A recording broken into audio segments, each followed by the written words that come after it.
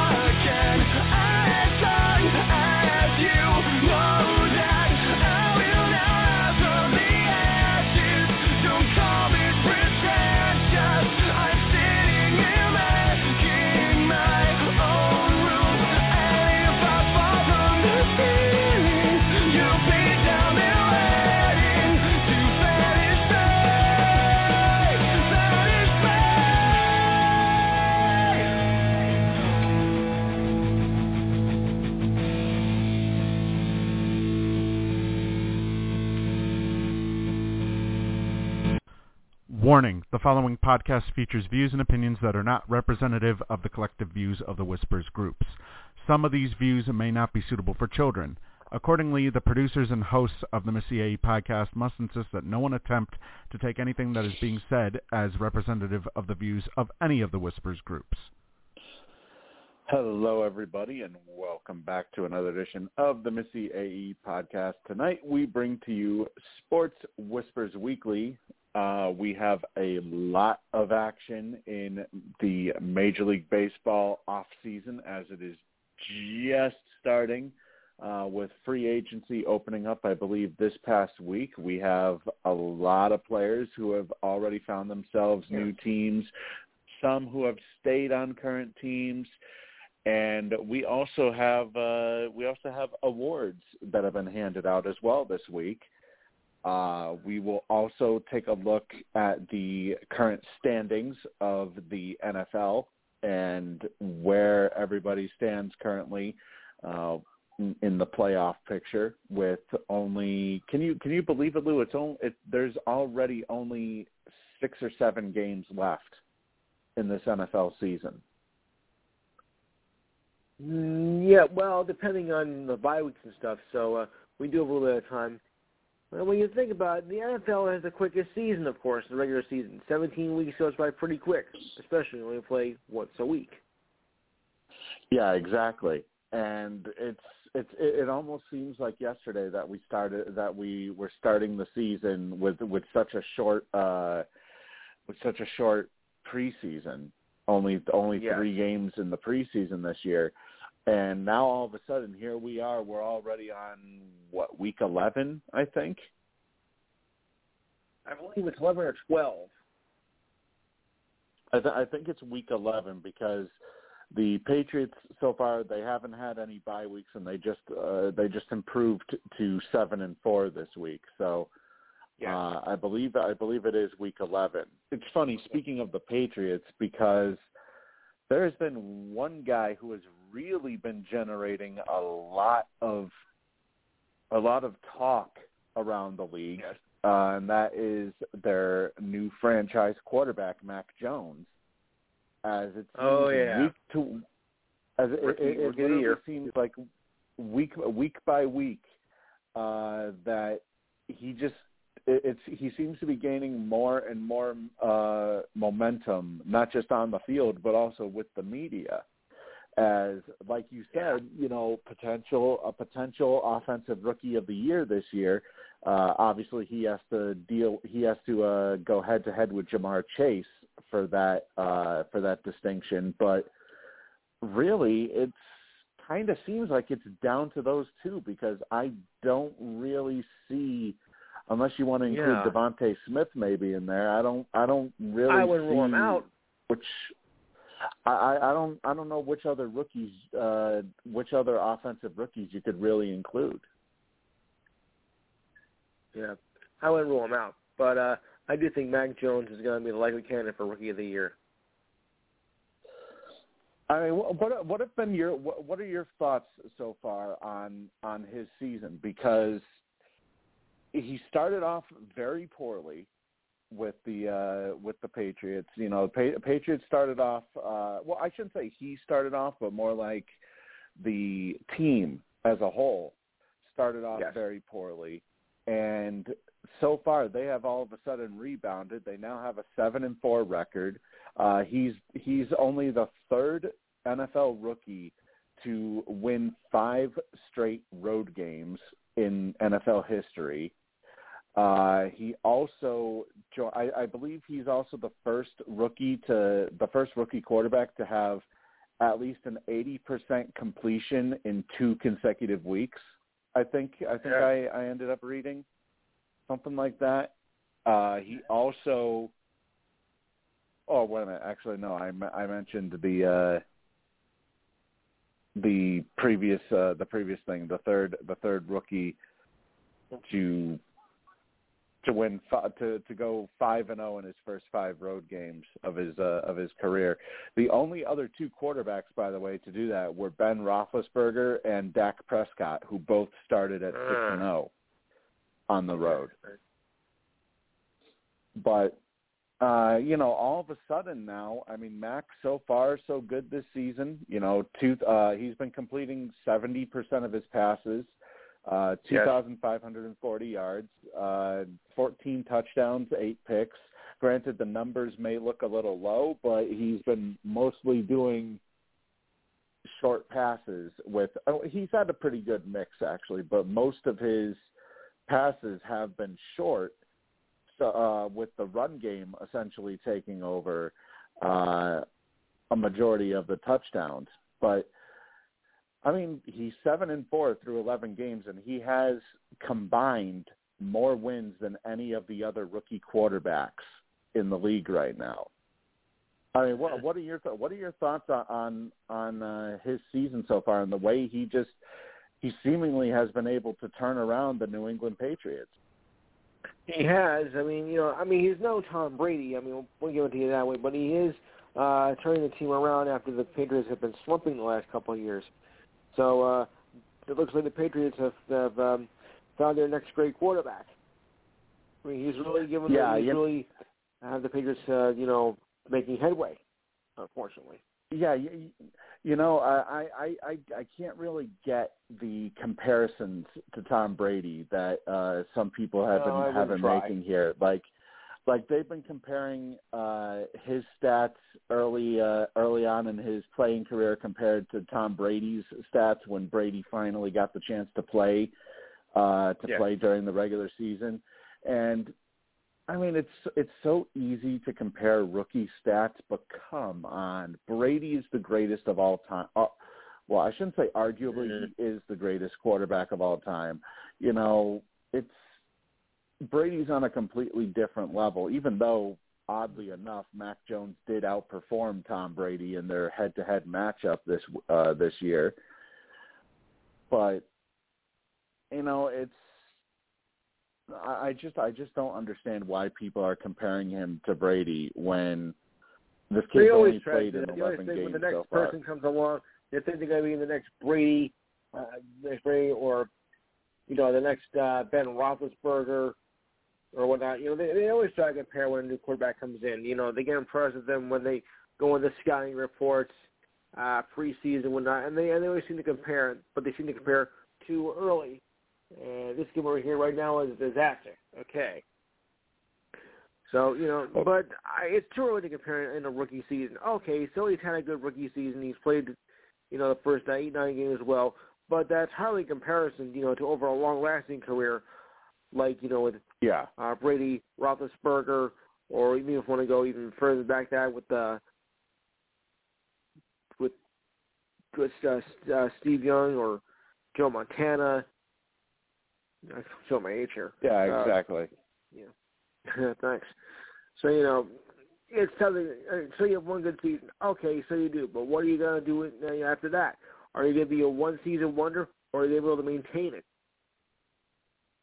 Well, here's one thing that's kind of interesting because I've read that, people have compared Alabama often to the New England Patriots because of the fact that Alabama has been able to win year after year after year. And when you kind of think of it, their systems are kind of the same. The fact that, Alabama is almost considered to be an NFL team in their own right while playing in college. So and they can replace Detroit. And the fact that they run an NFL-ready system, and there's a reason why, many scouts and analysts considered Mac Jones to be the most NFL-ready quarterback out of this entire draft class.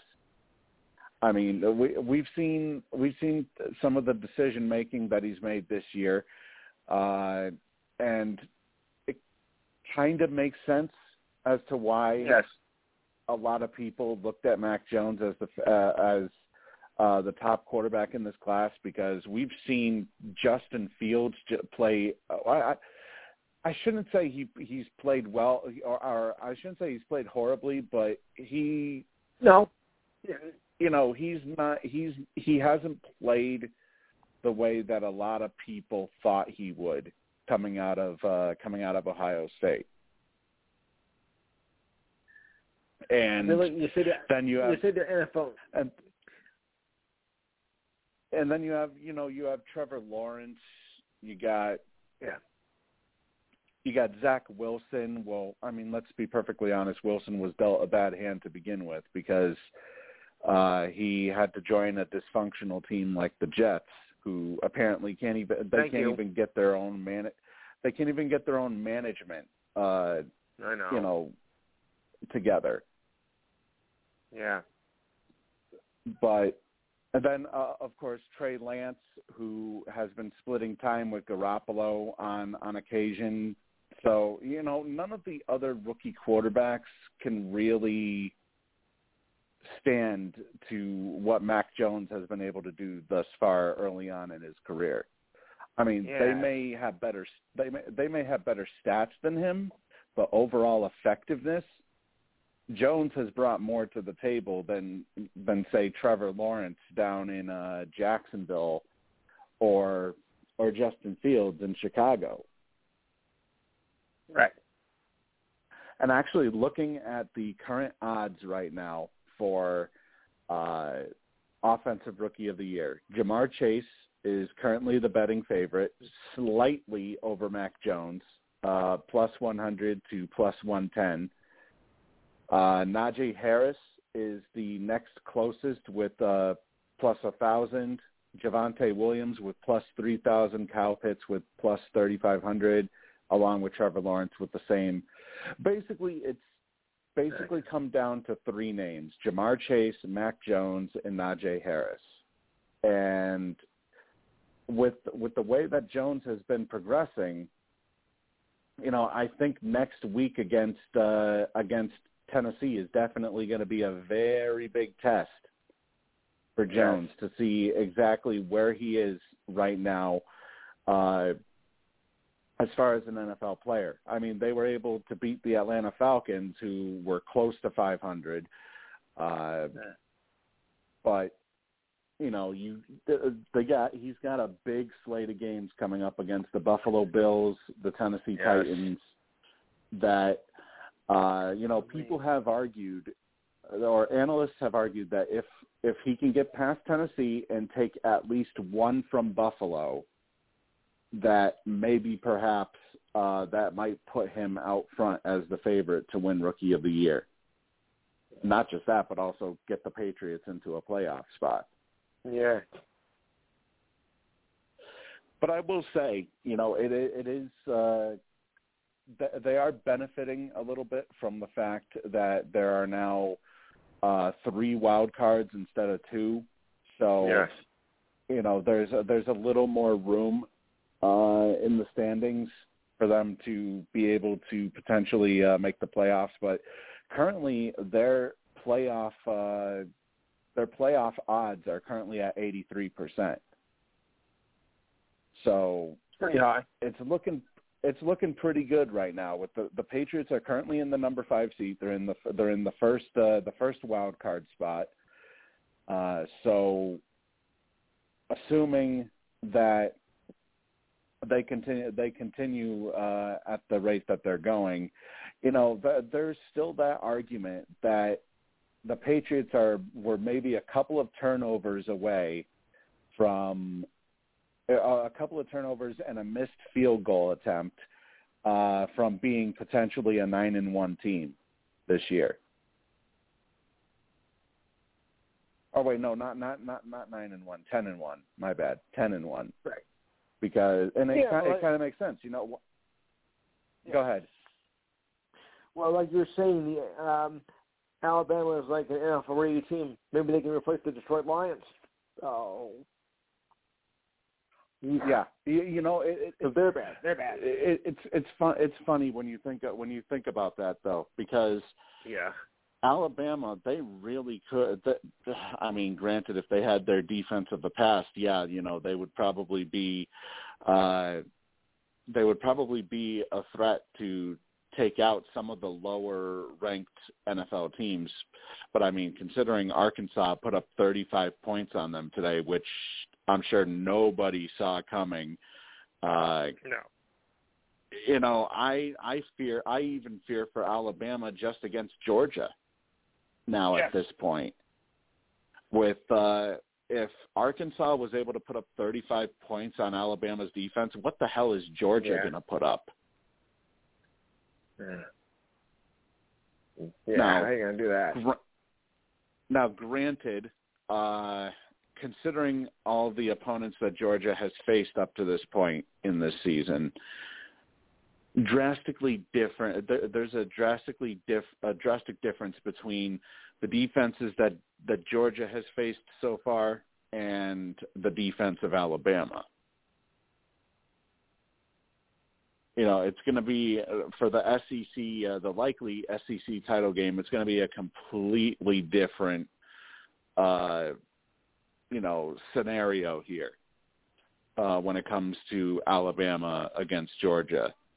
But it's exactly what you said, that Alabama, they are pretty much like like an NFL team that's stuck in college. And exactly, it kind of makes sense now why Nick Saban won't take another NFL job, because hell, he's making a shit ton of money to win national titles at Alabama, and consider the fact how many stars they just crank out of that place year after year. They had Tua they had Jalen Hurts as their quarterback at one point before he transferred out to Oklahoma. They had Tua, then you go to Mac Jones, and now you're going to Bryce Young, 5 touchdowns today against Arkansas, over 500 yards. You're probably looking at another potential, depending on how scouts view him, there's a possibility you may be looking at another potential franchise quarterback in the NFL whenever Bryce Young gets drafted. So, they just continue to crank out team after team, player after player after player. So,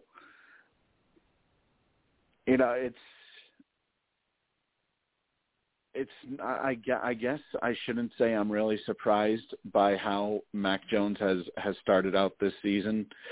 I think I'm more surprised at the fact that the Patriots as a whole have seemingly improved drastically from last year, considering they did have a historic off-season spending by dishing out, I think it was like $160 million to multiple free agents.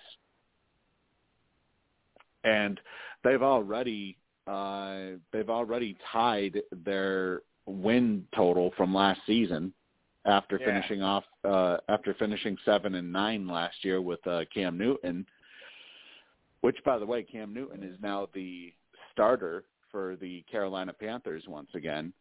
So he will be starting tomorrow's matchup. And they can't go home again. Yeah, that's another thing.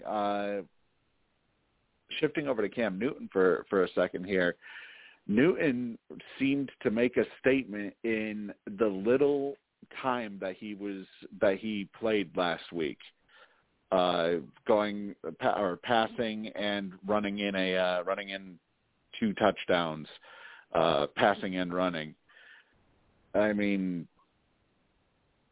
they continue to open up the playbook for Newton, could we potentially see Cam Newton go back to the Carolina Panther that he used to be? Well, that's a little far-fetched. I know they'll ever be like it, they want to swear, but Newton isn't as good as he was when he first came in. So I don't know if it's going to be the glory of 2015, but I think maybe he'll make a decent run while he's on the team. Maybe they'll make like a wild card game, but I don't see him making a run for a Super Bowl. No, of course not. But I think the big thing to look at here is, say Cam Newton all of a sudden goes back to playing well with the Carolina Panthers. Do we look at how Newton is performing and now all of a sudden say, well, maybe it was the fact that he just didn't fit into New England's system? Well, I mean, let's face it, he really didn't. He didn't perform well in New England. He wasn't, Tom Brady or the Gronkinator. And, of course, being how the Patriots coach and who he is, he's a perfectionist, and he wanted perfection, and Newton didn't give it to him. He just didn't have it. So, naturally, he left. Yeah, and, he had career lows last season in New England. Oh, yeah. So, obviously, going back to Carolina, maybe perhaps he can get back to being the player that he once was when he's fully healthy. Because keep in mind, his last season in Carolina, he only played 2 games before he got sidelined due to injury. And he wasn't really playing all that well, had no touchdowns, and he threw 1 pick in those games. He didn't even run for any touchdowns either in each of those 2 games. But his his last season in Carolina where he actually, did something, but where he actually played multiple games, he ended up going with 24 touchdowns passing, through 13 picks, and he also ran 4 times as well for a touchdown. So Newton of a couple of years ago would still technically be a pretty serviceable quarterback, at least a lot better than Sam Darnold, who I'm surprised Carolina even got as far as they have so far under Darnold, who, of course, is probably now gone for the year with his scapula injury. Currently the Panthers, they do sit in the final wild card spot, so for the NFC. So maybe perhaps as Newton continues to get an increased snap count, maybe perhaps we could see the Panthers potentially make a playoff appearance. I mean, when you look at the NFC is kind of wide open. Yeah. I shouldn't say really wide open, considering the top 5 spots are almost locked, essentially. But as far as the 2nd and 3rd wild cards go, you got the 5 and 4 Saints and you got the 5 and 5 Panthers right now in the final 2 wild card spots, with the Vikings and the Niners on the outside looking in, and they're not even at 500. So, right. That it is. I think it's going to be quite the race for those final 2 wild card spots out in the NFC. So that should be something to keep an eye on. Also, to keep an eye on in the NFC or the AFC. Obviously, you have 5, 6, and 7 right now. You got the Patriots, you got the Steelers, and you got the Chargers. The Steelers, man, I'm telling you, I have a feeling that the fact that they couldn't beat Detroit, something tells me that's going to come back and bite them in the ass big time when it comes to the final records. Because, 5-3-1, and you take a look at who is behind them right now. The Cincinnati Bengals are at 5-4. So technically, the Steelers are only ahead of them because of win percentage. So, you got the Bengals at 5-4. The Browns are currently at 5-5, but assuming that they start to get healthy again, the Browns will probably make some sort of comeback. You know what? Let's talk about that for a second, too. How surprising was it to you, Lou, that even without Nick Chubb, the Browns got absolutely smoked last week. I think they were going to suffer a bit. I mean, that's one of your best players right there. So it didn't surprise me at all.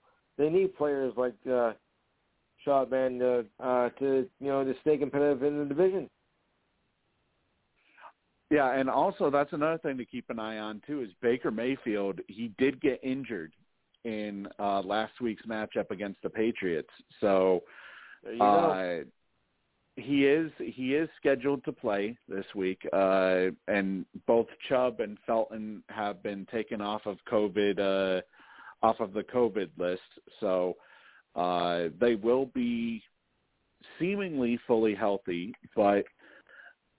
I mean, Mayfield is they're going to have to keep an eye on Mayfield and his health because with how he got absolutely shellacked last week by the Patriots by the Patriots defense, it's something to be kind of curious about because he did not look good at all in the second half. Right after he got hit. So, that will be something for Cleveland Brown fans to keep an eye on.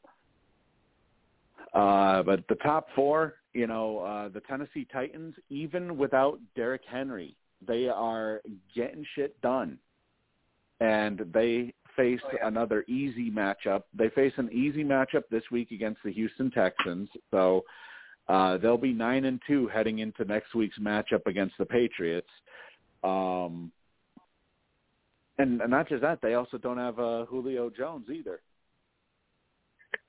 Yeah, another problem. Because Julio Jones is on IR, and they just lost Bud Dupree as well. He has been put on injured reserve. One of their pass rushers, but still they are in the driver's seat in the AFC with an 8-2 record. I mean, I don't know what it is about Mike Vrabel, but he has got that team prepared in every single aspect.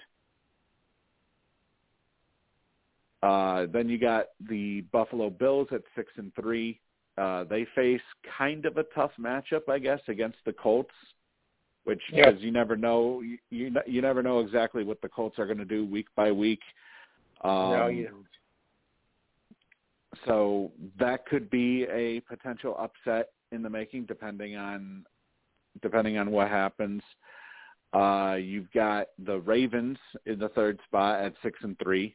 They face what should be an easy matchup against the Bears this week because the Bears, they are going to be without two of their top defensive players in Khalil Mack, and they are also going to be without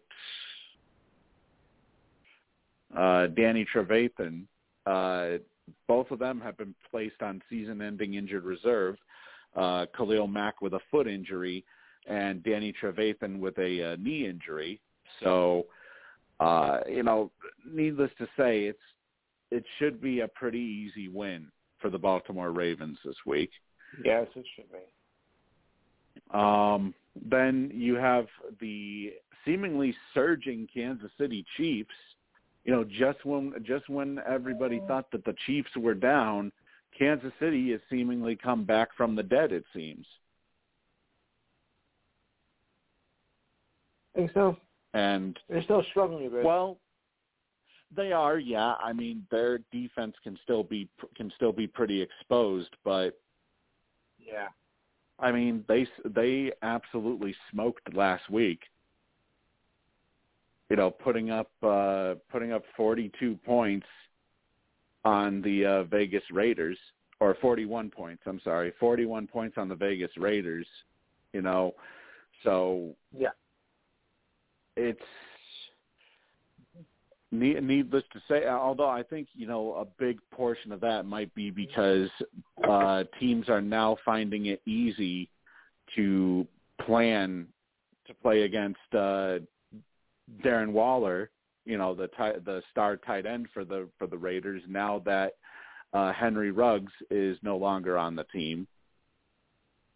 So that has actually made game planning for teams a little easier. But yeah, the Kansas City Chiefs, they seemingly are back in the thick of things from what it looks like. I think, the main thing that'll probably kill them won't be their offense, it'll be their defense. If their defense can't limit the amount of points they give up week by week. And then of course you got the Patriots, you got the Steelers, and you got the Chargers to round out the AFC. Now, as far as the NFC goes, on the top spot, you got the Green Bay Packers at 8-2, followed by the Arizona Cardinals, who are also at 8-2. The Dallas Cowboys, they're at 7-2, but Dallas did take a big hit this week, losing Amari Cooper, as he was placed on, I think, was it the COVID list, or is he injured? COVID list. Okay, so is he vaccinated? Well, actually, that's another another thing that we have to talk about. So he will be out for at least 2 weeks because he's not vaccinated. Yeah. So that's going to be a big loss for Dallas. That opens up the door potentially for the Chiefs to take this week's matchup against the Cowboys. You still got Cooper Rush. True. You got the Tampa Bay Buccaneers in the number 4 spot, who now have a seemingly pissed off Tom Brady at the quarterback spot, and we all know what happens when you have a pissed off Tom Brady behind center. It's never a good thing for the opposition. I mean, did you see his press conference that literally lasted only a minute? Press conferences. I mean, it literally only lasted a minute. Because he was just so pissed off at the fact that they ended up losing last week against Washington. He's got a big ego problem, as you all know. Well, yeah. But one of the big things that he's facing, though, is he is now going to be without one of his – well, obviously he's been without his top weapon, Antonio Brown, for the last couple of weeks because of injury. And from what it sounds like it's going to be quite a bit longer, because they're saying that he is far away from returning to action. However, he might face even more controversy with the story that was reported by the Tampa Bay Times this week. I assume you've probably heard about this, Lou. The fake COVID-19 vaccination card. Yep. Yes. That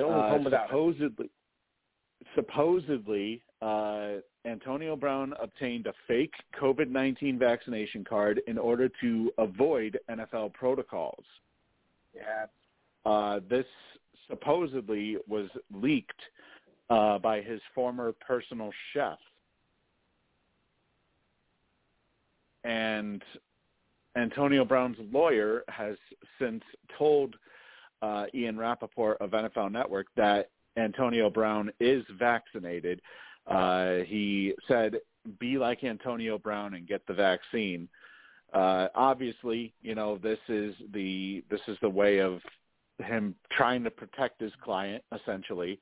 And there are a lot of players or a lot of personnel within the Tampa Bay Buccaneers organization that are questioning the intent of the personal chef, who ended up leaking the story by reportedly saying that this whole thing is about getting paid, no evidence. And obviously the NFL is going to look into this situation, which, I mean, you know, it is a pretty big deal if you know, Antonio Brown, if these allegations are true, you know, you got to think that there would be some sort of hefty punishment.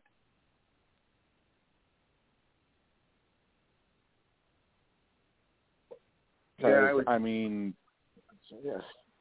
I mean, you know, granted, we saw Aaron Rodgers get a slap on the wrist with him only receiving a fine. He only received a fine, but right. You know, if we start seeing more and more cases pop up like this, you know, I think the question now becomes how many other players may potentially be using these same practices. Oh, I think it's quite a few. I mean, once this gets all really out in the open, I think there's going to be more than, you know, that they admitted. And wouldn't you think, Lou, that if this does indeed prove to be true, that the NFL would want to make an example at Antonio Brown's expense? Oh, yeah. You know, to basically show people that they're not going to tolerate stuff like this happening, and if people are caught, then they would likely face the same exact consequences. Yeah, I think better. Now, according to CNN, and this is their report is being taken directly from the Tampa Bay Times. So, according to the CNN article, they say that the Times said that Ruiz, who is the chef, Stephen Ruiz is Antonio Brown's former at-home chef in a Tampa Bay, in the report. He said that Brown's girlfriend had asked him if he could obtain fake Johnson & Johnson vaccination cards, and that Brown would supposedly pay him $500 for it. And the Times did show a screenshot of the alleged text exchange from July between Ruiz and Brown's girlfriend, which I've seen the text. The text does look real. Comes straight from an iPhone. It's hard to prove. It is hard to prove, yes, but normally you can tell when an iPhone screenshot has been altered.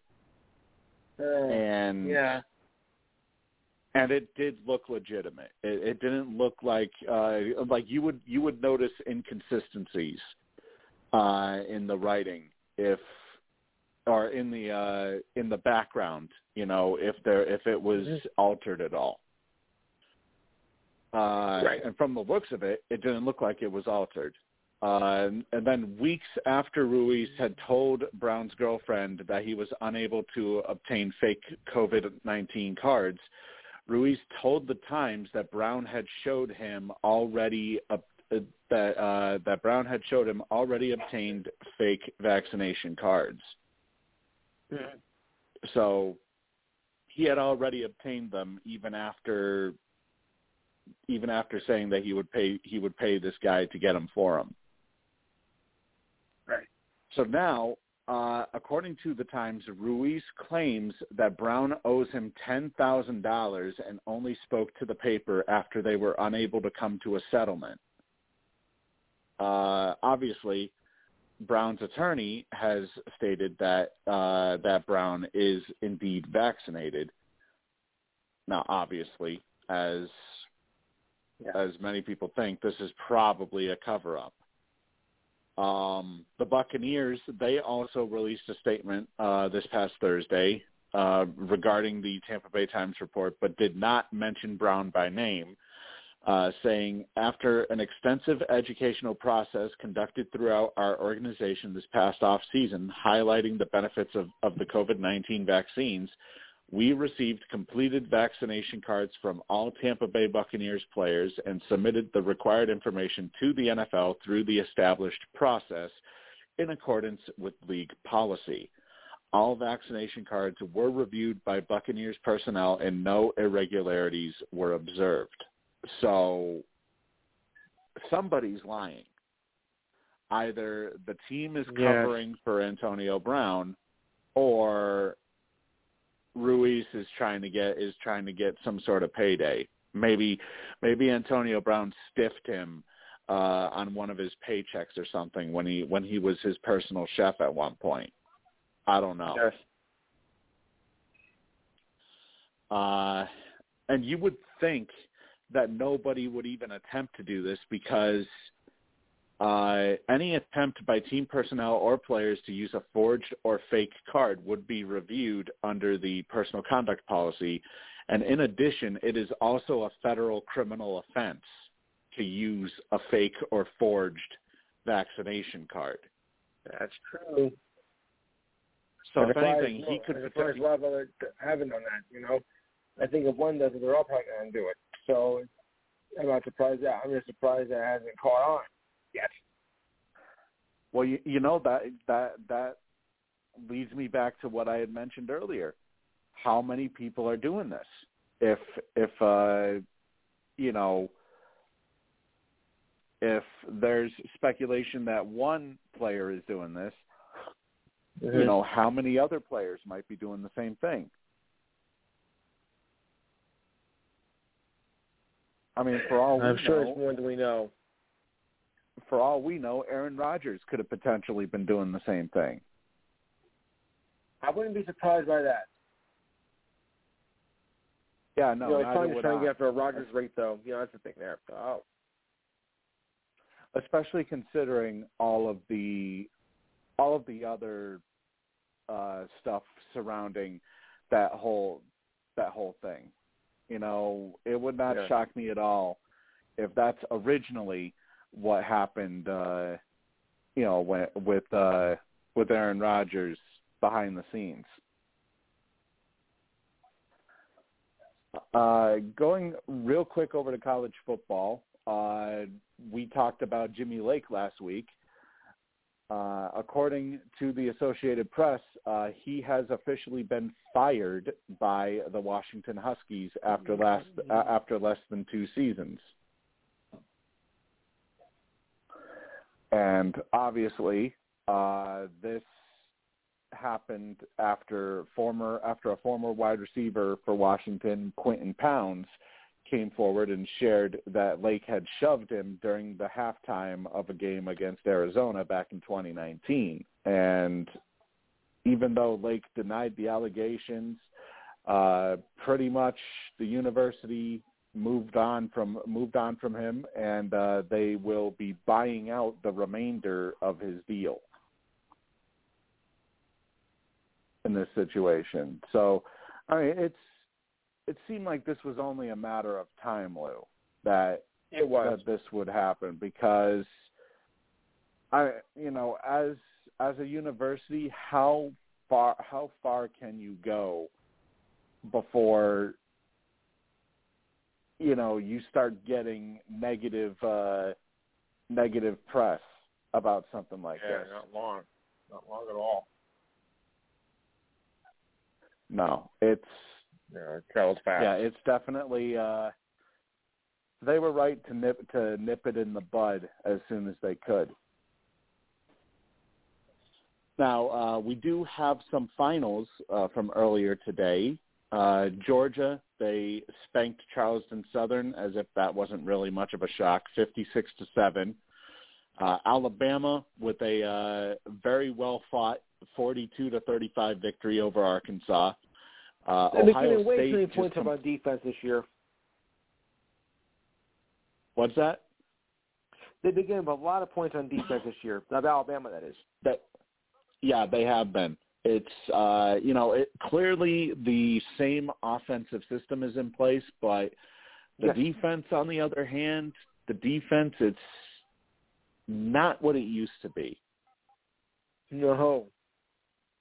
And, just like I mentioned earlier, if Arkansas is able to put up 35 points on Alabama's defense, what the hell is Georgia going to be able to put up? I mean, as our producer Jim brought up on his Twitter account earlier today, I think it's abundantly clear now as to why Alabama is ranked second compared to Georgia. Thanks, Jim. I mean, you shouldn't, you shouldn't be looking at all these points getting put up on the board. If you're supposed to be an elite team like Alabama, you should normally, in previous years, they would absolutely shut down Arkansas. This would be like almost a cakewalk, essentially, in previous years. Yes. But now, Alabama's probably thinking. with Arkansas improving under Sam Pittman,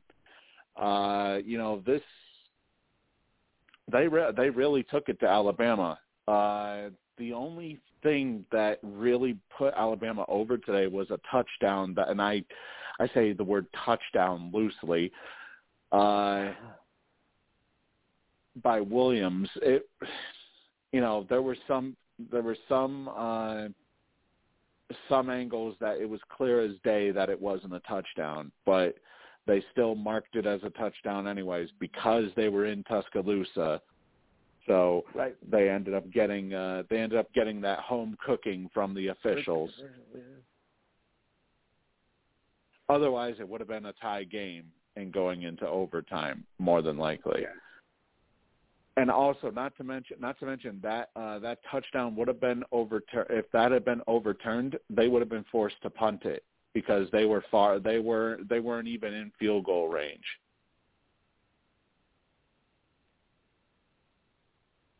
And Michigan State's hope at potentially going into the college football playoff appears to have been dashed thanks to a 56-7 thrashing.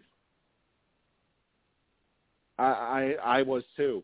I was expecting a much closer game, but Ohio State just absolutely smoked them today.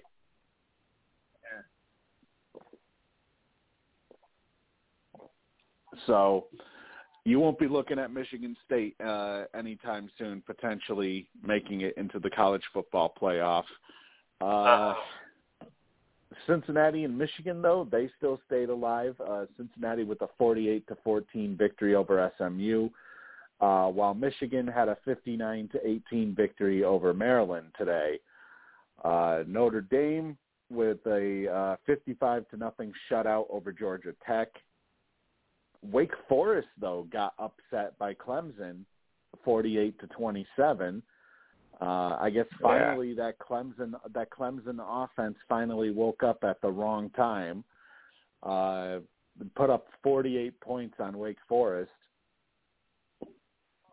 Baylor, they triumphed over Kansas State 20-10. Oklahoma with a 28-21 victory over Iowa State.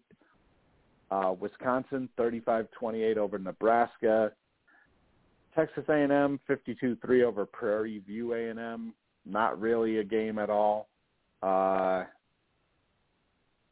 State 41-17 over Syracuse. Pittsburgh 48-38 over Virginia. Iowa 33-23 over Illinois. BYU 34-17 over Georgia Southern. And here's another one. Dan Mullen's slide continues in Florida. 24-23 Missouri in overtime. And if you think that slide is bad, take a look at Steve Sarkisian in Texas. 31-23 over the Texas Longhorns for West Virginia. I mean, how embarrassing is it to go from being probably one of the more how should I put it, from being one of the tougher. Wait, no. Am I thinking? I must be thinking of a different Sarkisian.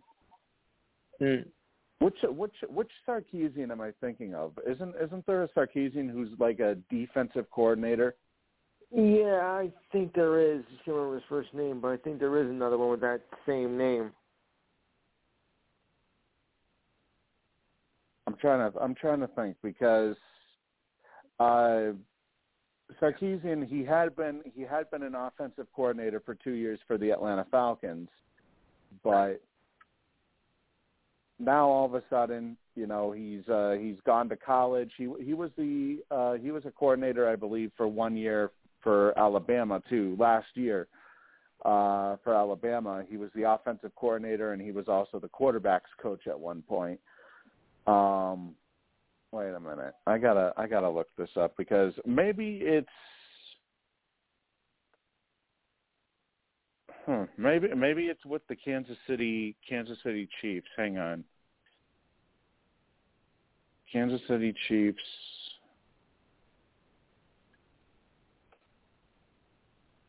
Oh no, you know what? I'm thinking of Spagnuolo. Never mind. Yeah, I'm thinking of Spagnuolo. That's who the defensive coordinator who's given certain teams some problems in the NFL. That's who I was thinking of. Yeah, I thought there was something going on with that. Oh, well, this is interesting. So the number 4 spot may be opened up for Cincinnati here, with Oregon being absolutely slaughtered by Utah 28-7 right now. But the thing is that, when you look at the bowl playoff standings, there's a lot of controversy with that. Well, of course, there's controversy with this, saying that Cincinnati isn't good enough to be, like in the running, even on the outside looking in. I mean, I know they're in a weak conference, the ACC, but a lot of people, the writers, the polls, they're not all really agreeing with it. They think that that they play against soft teams and don't quite measure up with the rest of the major conferences. Yeah,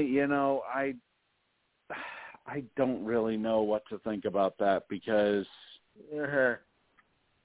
I mean, I can understand Ohio State being in the top 4.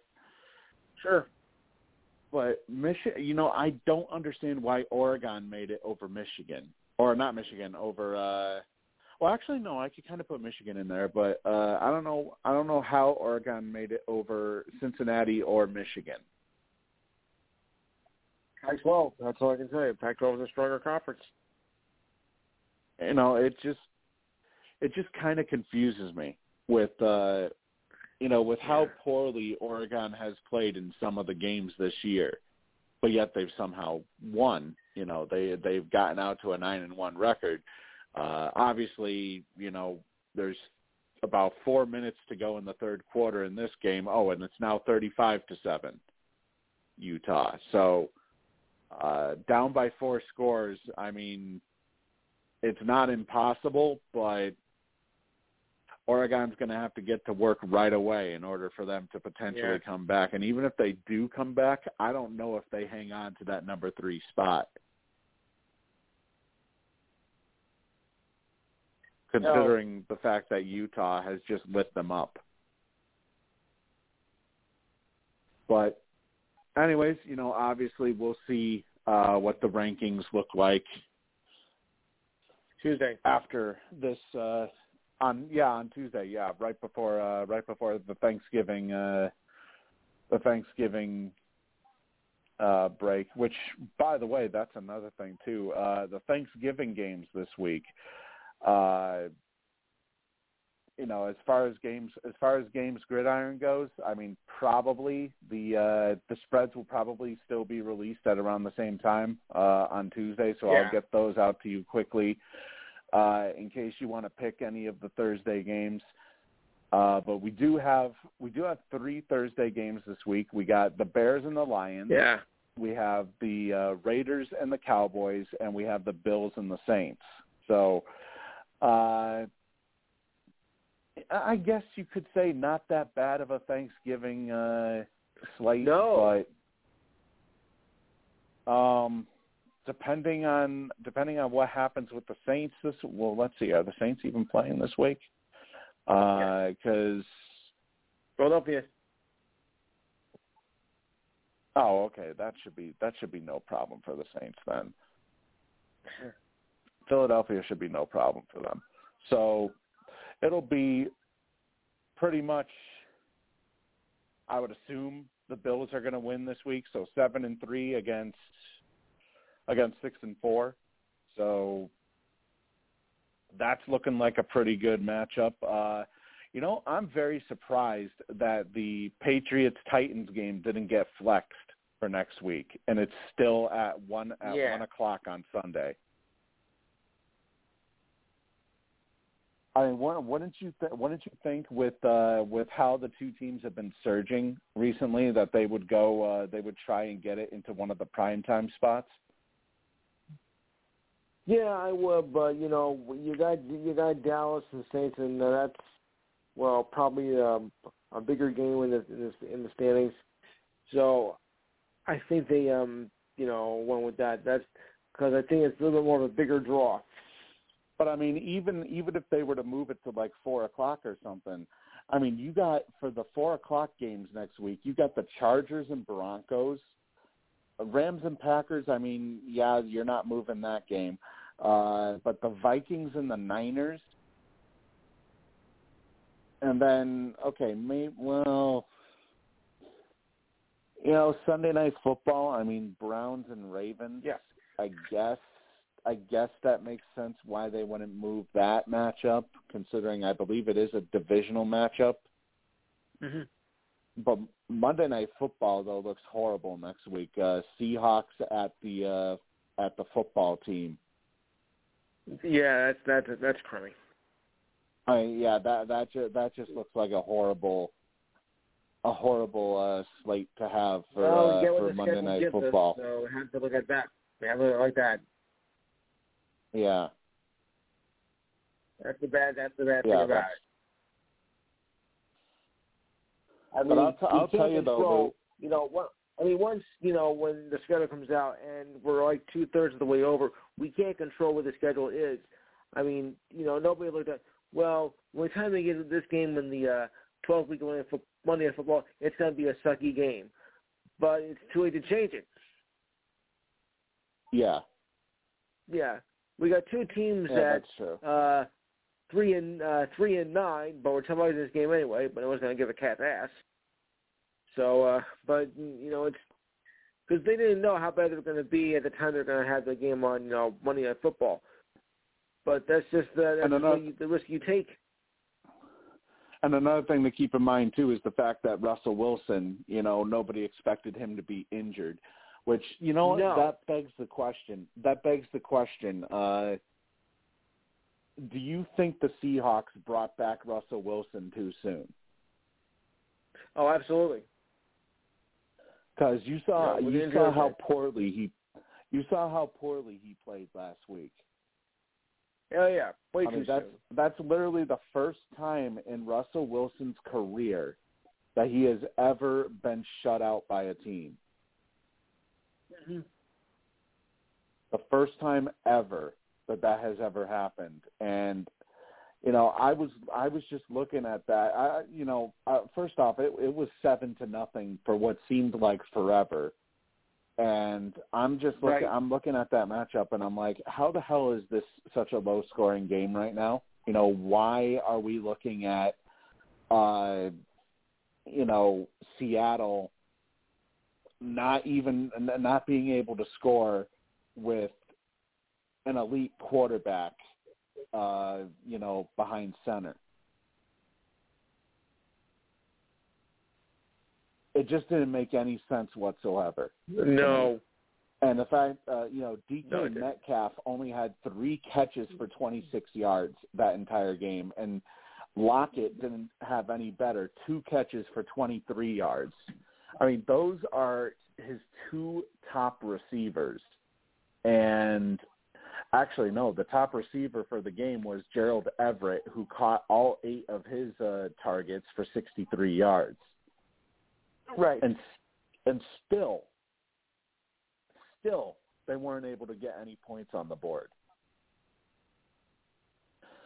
It's just like, what the hell is going on here to have Seattle get shut out like they did?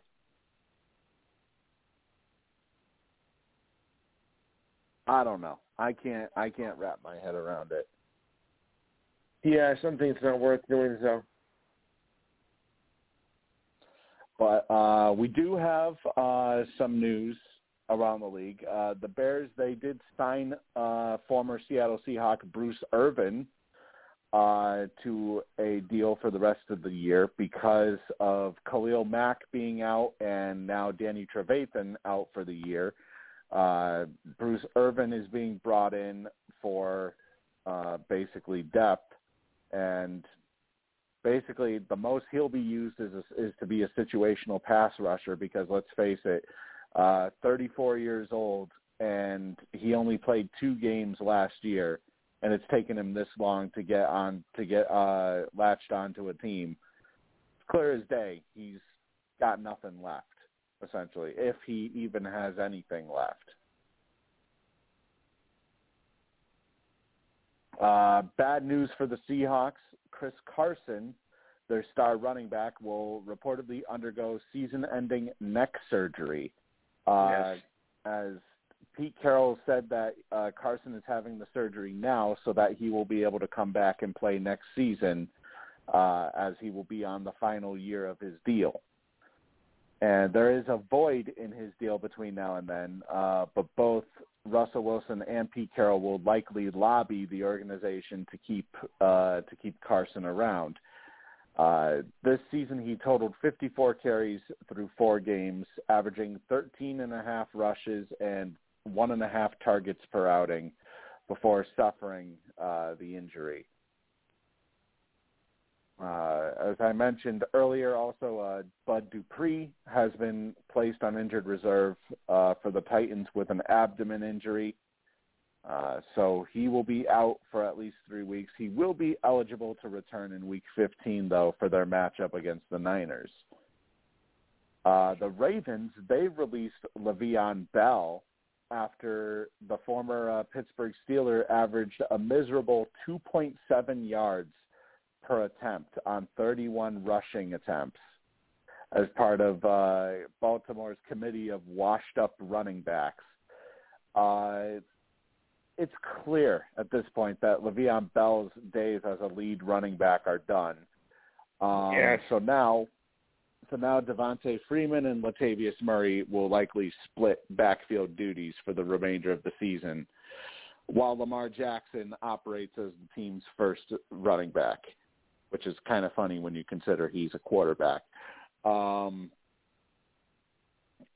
mean, how bad is it that this just shows how far Le'Veon Bell has fallen ever since he decided to take that entire year off from the Pittsburgh Steelers because the Steelers wouldn't give him that contract extension. I mean, don't you think, Lou, that maybe if he had decided to play that year instead of sitting out, that maybe he wouldn't have gotten so out of shape, and perhaps, he would still be the same player that he always was? Yes. I mean, 29 years old. This isn't really the time where a running back should be on the rapid decline like he is. No, it shouldn't.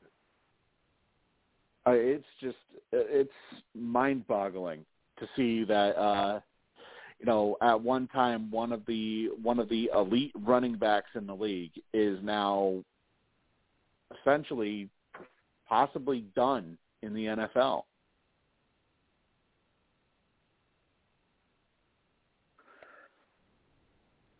We did have a scary situation in New England last week when it comes to Browns cornerback Troy Hill. He ended up having to be carted off of the field. Well, I shouldn't say carted. He actually was taken off on a stretcher. They couldn't they couldn't put him onto the cart, and he had to be loaded onto a stretcher with a neck injury, as he ended up going down while attempting to tackle Jacoby Myers, who ultimately shed the tackle en route to his first career touchdown.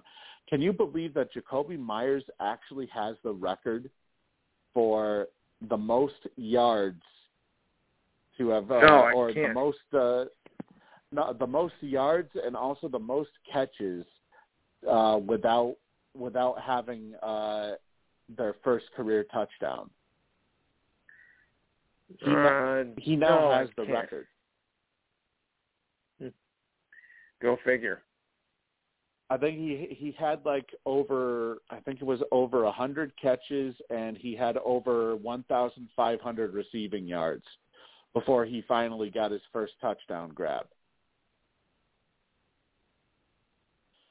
And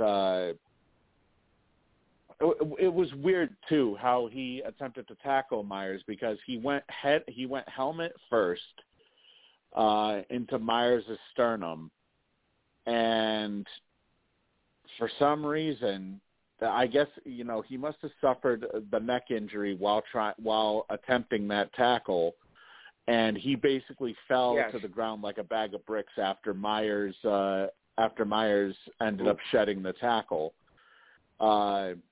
He was down on the ground for quite some time. And prior to the injury, he had 2 sacks and 4 tackles for loss this year. The good news is, though, that he was showing movement in his extremities. So hopefully it was just a concussion or something, as opposed to something much worse. The Denver Broncos. Yeah, there's not much worse than a concussion, but it's better to have a concussion than to have a neck injury, depending on what the injury is.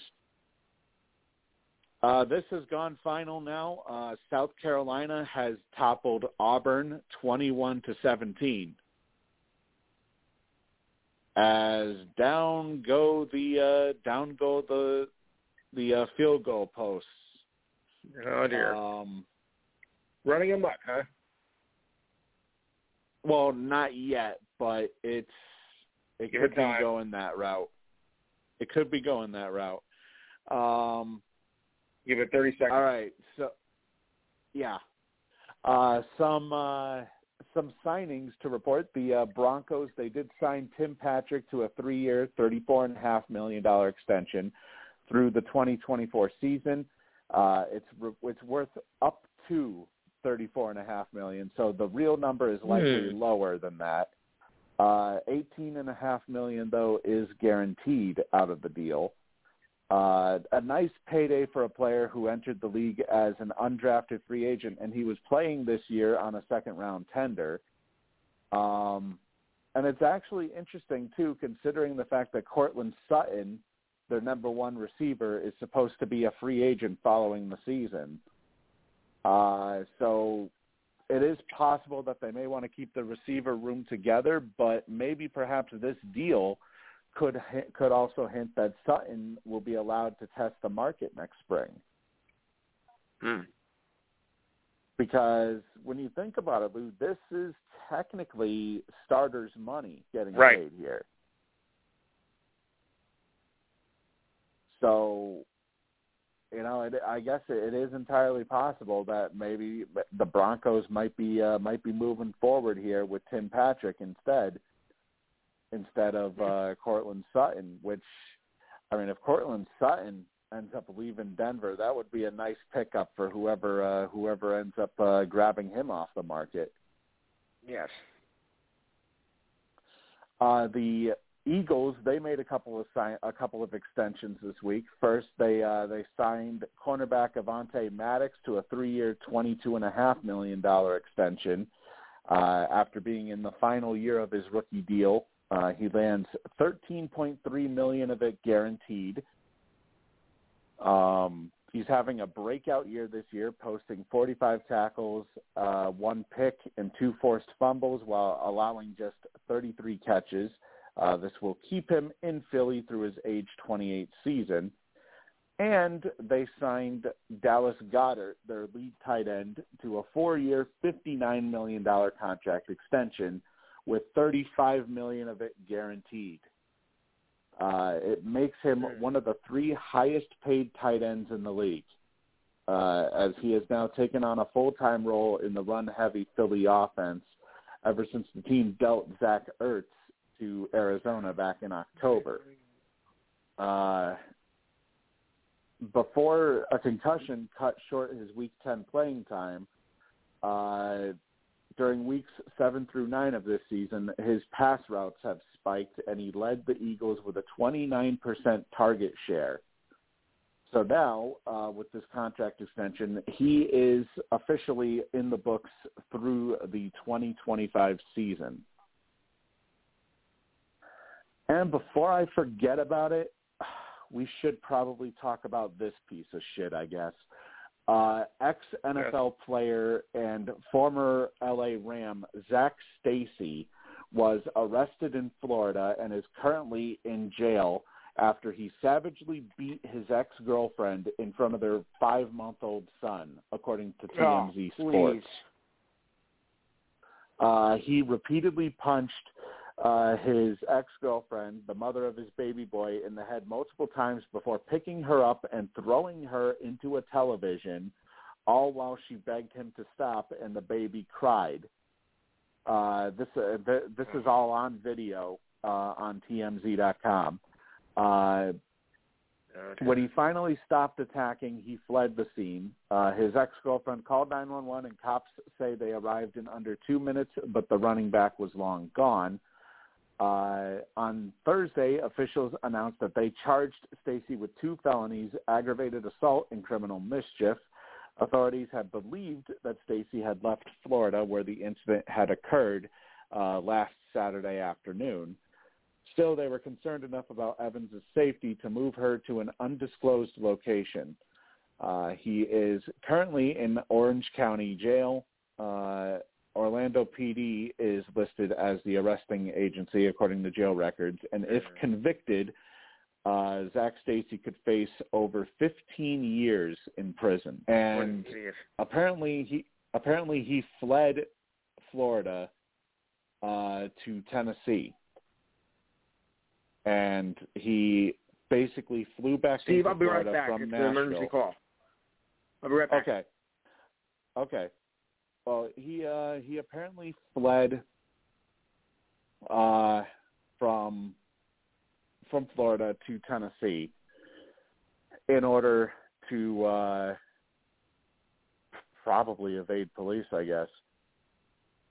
But while we're waiting on Lou to come back here, I gotta bring up the WWE releases that just took place this week.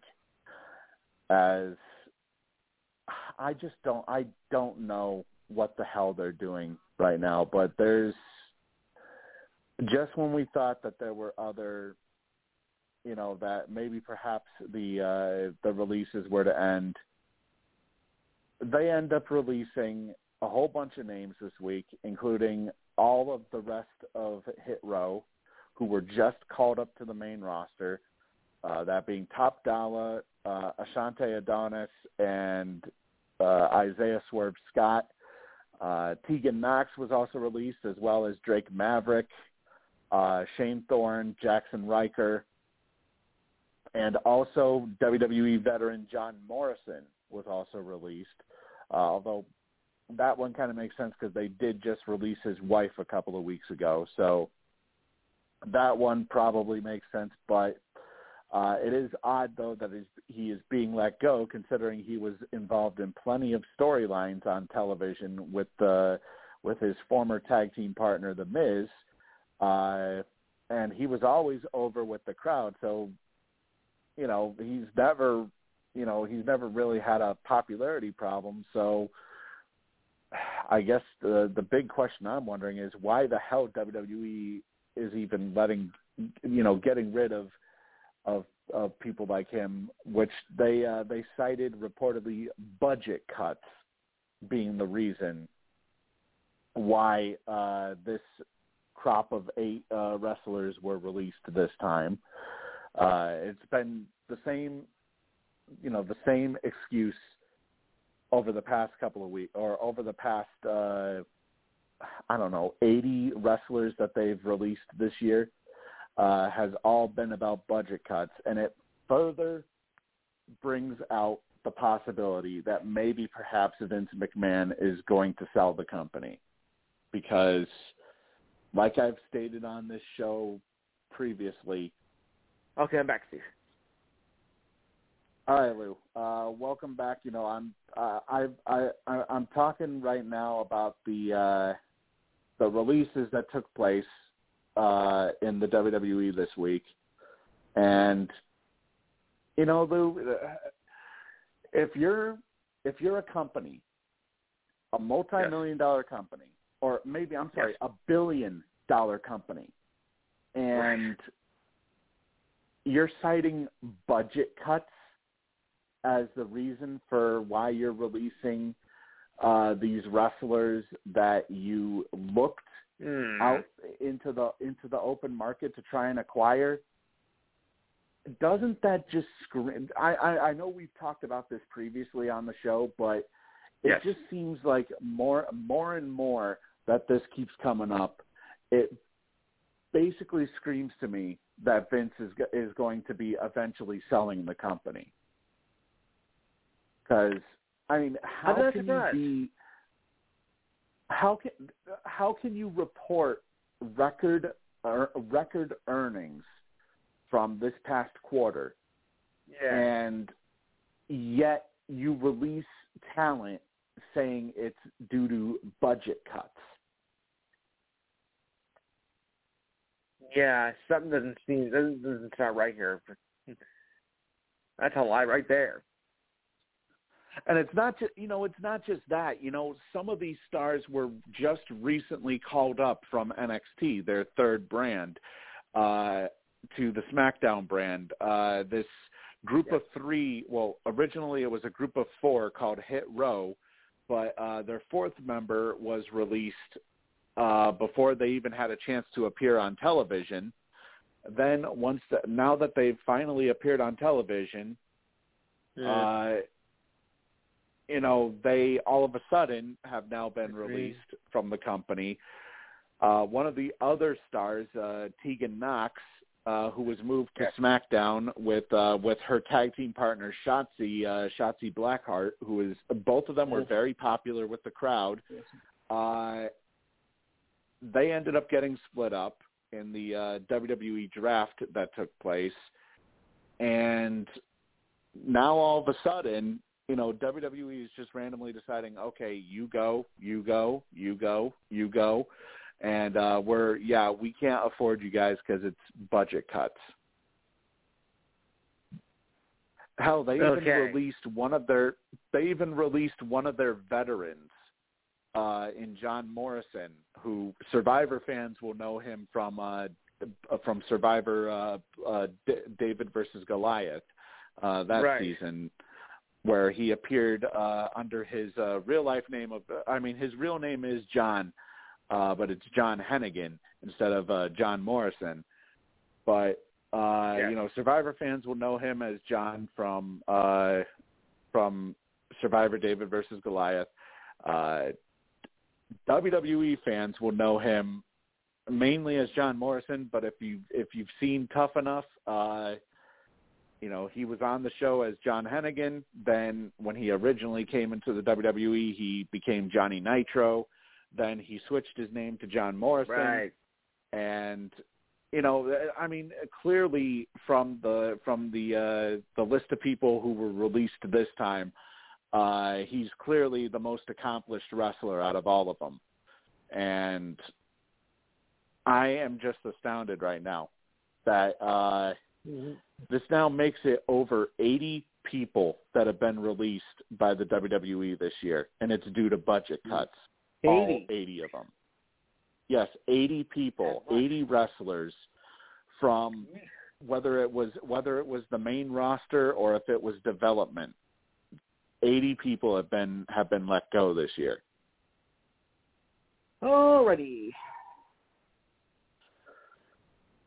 So, needless to say, it is very puzzling right now, and it's just leading me even further.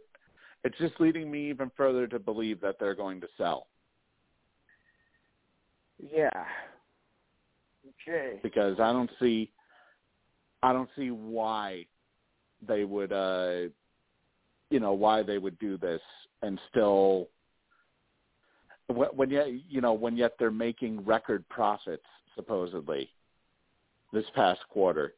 Yeah, so the whole thing on them making budget cuts while they're at record levels, that's beyond me. It makes no sense whatsoever. No. No, well, none obviously whatsoever. He's trying to cover up something. Yes, and it kind of makes me wonder. If they're going to sell the company at some point. Do they have already in mind they want to sell it to, or no? Well, there are a couple of suitors. There is Disney, which I fear what would happen to the company if they sold them to Disney. There's NBC. Yeah. There's NBC Universal. Universal, who currently holds the rights to Monday Night Raw on the USA Network. That would make sense. Especially with them on the Peacock Network too. It would make sense. Make a lot of sense. Because, I mean, if they were bought by Disney, obviously Disney would probably want them for Disney Plus as well, so that would be a conflict of interest, Disney owning them, but yet NBC Universal owns the rights to the network. It's a conflict of interest. Murder. Also Fox, who owns the rights to Friday Night SmackDown, they are in the among the list of suitors as well. So there's, there are some pretty big name networks that are in talks for a potential, if there was going to be a potential sale. Speaking of sales, the Pittsburgh Penguins are about to be sold to the Fenway Sports Group, which basically means Red Sox fans prepared to go from number 2 down to number 3 on the list of priorities for owner John Henry. Because he already values Liverpool over you guys to begin with.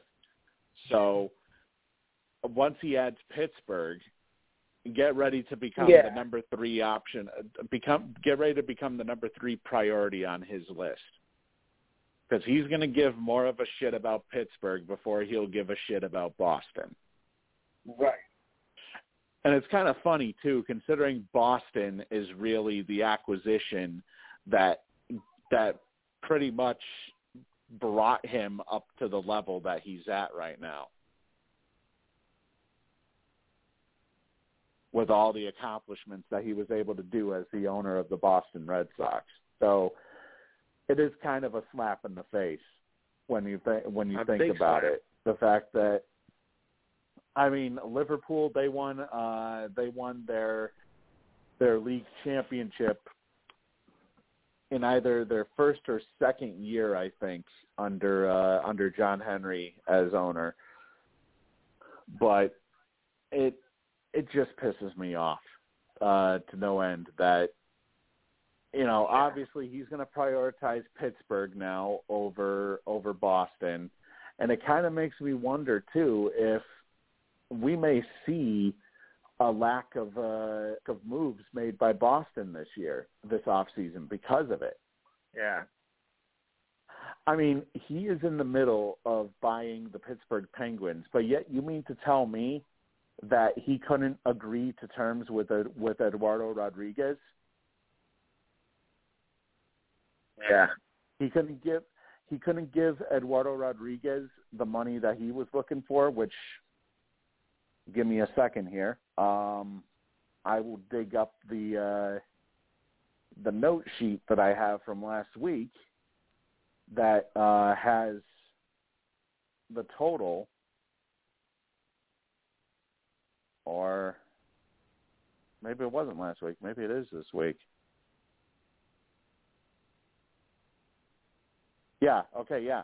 5 years, $77 million with the Detroit Tigers for Eduardo Rodriguez. You mean to tell me you're buying the Pittsburgh Penguins, but yet you can't give one of your starters 5 years and $77 million? Yeah. What's wrong with this picture? The deal also includes a no-trade clause and reportedly could max out at $80 million for Rodriguez. All is not that bad for the Red Sox, though. They will receive a compensatory draft pick, which will probably be either a second or I don't know. I think the compensatory round is the third round, I think. So they'll receive a compensatory draft pick for losing Rodriguez to the Detroit Tigers. But come on, really? You're going to lose Eduardo Rodriguez to the Detroit Tigers. You know, I'm telling you, Detroit, they seem to be favored for Carlos Correa too. You know, I have a feeling Detroit, they may be making some moves this offseason. You know, after finishing as perhaps one of the worst teams in the league last year. Mm-hmm. And, you know, one former Detroit Tiger, actually, Lou, almost became a New York Yankee a couple of days ago. Almost became one, yes. Yes, before Justin Verlander agreed to return to the Astros on a 2-year, $50 million deal, the Yankees reportedly offered Verlander a 1-year deal worth at $25 million, but they were not willing to go for a second season. And that was the big difference between going, between the Yankees getting Verlander and Verlander going back to the Astros.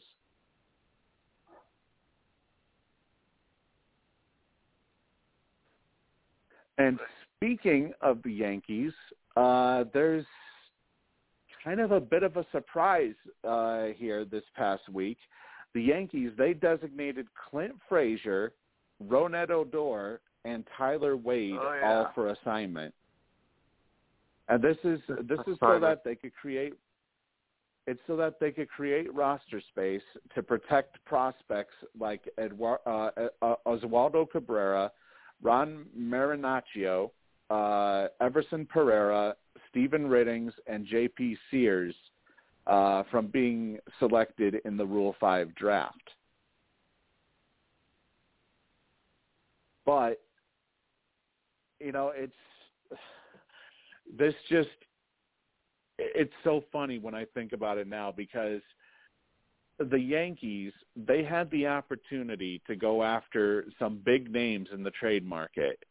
However, they were unwilling to give up Clint Frazier in all of these talks. They were unwilling to give up Clint Frazier, and now they're basically they've basically decided now that, hey, we can't even have him on the team.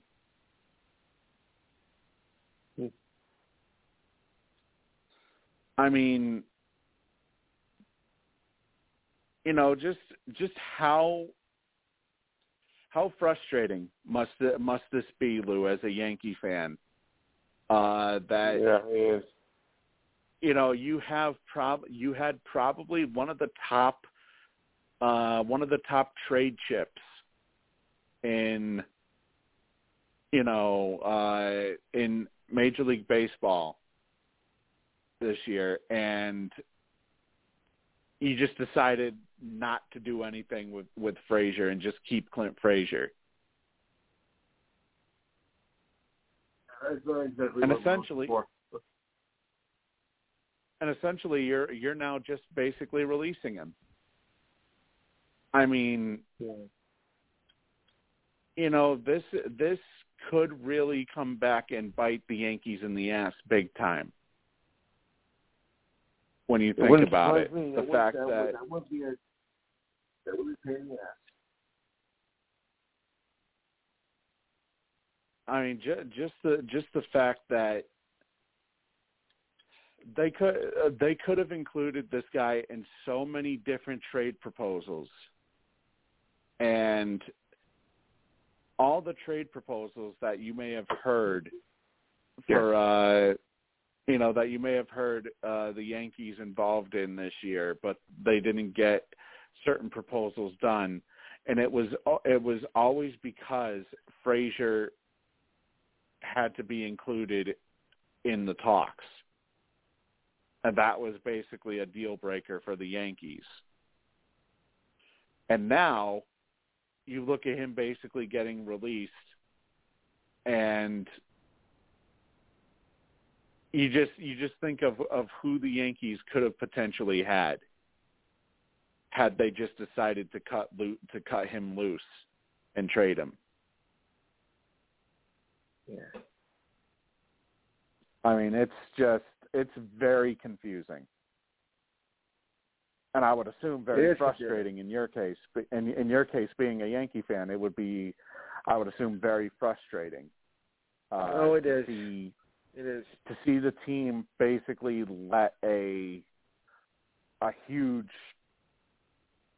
trade chip leave like this. Right. Even though he didn't really have a lot of, success with the Yankees, despite, a 5-year run. But he wasn't really, didn't really have a lot of success. No, he didn't have a lot of success, but at the same time, he was always looked at as a potential big piece to this huge deal that the Yankees could potentially get done.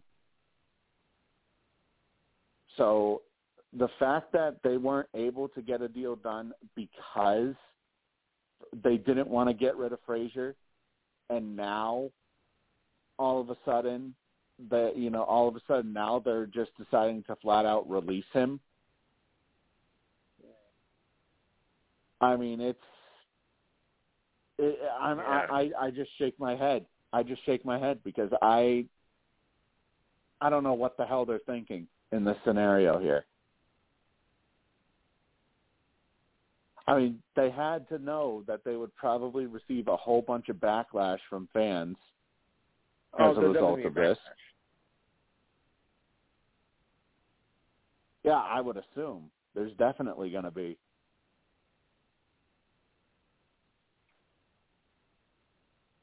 All right, let's see here. Some other bits of news. First off, Julio Lugo, unfortunately, passed away earlier this week at the age of 45. He passed away due to a heart attack. He was actually due to turn 46 on Tuesday. Tuesday would have been his 46th birthday. He had a 12-year career in the majors while making stops with 7 different teams, including being a member of the 2007 World Series champion Boston Red Sox. In the first year of a 3-year deal, I think he was with Boston at that time. Yes. He did spend his time, though, with the Houston Astros, the Tampa Bay Devil Rays, the LA Dodgers, Boston, of course. Then he had separate stints with the St. Louis Cardinals, Baltimore Orioles, and Atlanta Braves before he officially retired at the end of the 2011 season. For his career, he batted .269, with 80 homers and 475 runs batted in, but he was more known for his defensive abilities as opposed to his offense. The Yankees, they announced the hiring of former Mets manager Luis Rojas as their third base coach. He had been in the Mets organization for the past 16 years, most recently serving as their manager for the past 2 seasons. Also, as far as the Mets go, they have reportedly offered their general manager job to Billy Epler. Momentum had appeared to be swinging toward Epler, and it looks like that they have finally filled their front office void. Yes, but won't make the winning team. No, it won't make them a winning team, but at least it'll be a start to have a stable front office. He was previously the Angels general manager from 2015 to 2020, and before that, he had a long tenure in the Yankees scouting department as well as their front office. And actually, considering he was in LA from 2015 to 2020, that means that he brought Shohei Ohtani out to LA. So, who knows? Maybe in this new job with the Mets, maybe perhaps he could turn around the Mets organization. Although that's easier said than done. No. Yeah. Easier said than done, but who knows? It doesn't help though that they did lose Noah Syndergaard this week to the LA Angels on a 1-year, $21 million contract after he rejected the Mets' 1-year, $18.4 million qualifying offer. It says here that they'll give up a second-round pick and international bonus money in order to sign Syndergaard here in this deal. Though if he is, it's basically a high-risk, high-reward deal for the Angels. Because if he can get a full healthy season this year, he could be that front of the rotation pitcher that the Angels have been looking for some time here. Mm-hmm. And speaking of the Angels, Shohei Ohtani was named the American League Most Valuable Player in a unanimous vote. He received all 30 first place votes. Yep. Vlad Guerrero Jr., he finished second with 29 second place votes. The other second place vote went to Salvador Perez, who finished outside the top 5 despite the designation. Marcus Semien came in third, while Aaron Judge finished in fourth. Ohtani did have a historic season this year, hitting 46 homers with a 965 OPS as well as 26 steals on the year, and also posting a 3.18 ERA with a 156 to 44 strikeout to walk ratio over 130 and a third innings, with a 9-2 record as a two-way player. And actually, apart from Babe Ruth, he's probably the Babe Ruth, I believe, to win the MVP, I would believe, right? Yes. As far as the National League goes, Bryce Harper, he was named the National League Most Valuable Player, receiving 17 first-place votes. Juan Soto, he finished second with 6 votes, while Fernando Tatis Jr. was a distant third with 2 first-place votes. Brandon Crawford finished in fourth. Crawford finished in fourth, with Trey Turner rounding out the top 5. Harper was sensational this year, particularly in the second half. He finished the season with a .309 batting average to go with 35 homers and 42 doubles. He joins Alex Rodriguez as players who have been drafted first overall to win multiple MVP awards.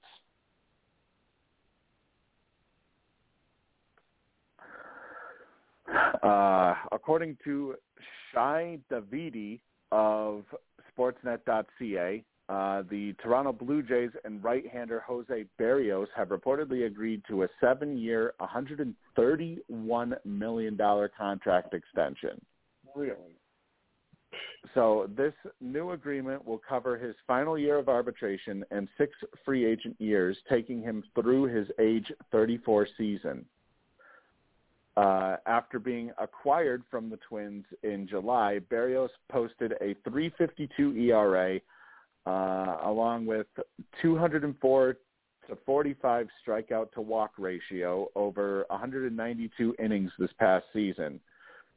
So with the Blue Jays potentially expecting Robbie Ray to potentially leave town, they at least can feel secure knowing that Jose Berrios is in the fold for the long term here. Yes. And finally, the Cleveland saga is over as the Cleveland Guardians have reportedly reached a settlement with the Cleveland Guardians roller derby for both organizations to continue using the same name. Cleveland was supposed to begin selling merchandise under their new name on Monday, but it was delayed due to the lawsuit. However, they have found an amicable solution, and now the official switch can be made. I mean, this is just ridiculous. The fact that they had to fight with a roller derby team to try and oh God, to try and that was my ridiculous time of the week. The name. I mean, it's just so ridiculous. The fact that they had to. First off, I guess they should have done some research, but right. I mean, that may be the first time that we've ever had to see a professional sports team have to deal with a team like a roller derby team. What will you think up next? Honestly, I have no idea. Yeah. There's many. Well, who knows? No more ridiculous than something else I came across today, well, a few days ago actually, on how they're changing the name of the Staples Center to the Crypto Center. So stupid. Really? Yes. Why? What did they lose? Did they lose their? Did they lose the rights to Staples or something? It was bought out for $700 gazillion.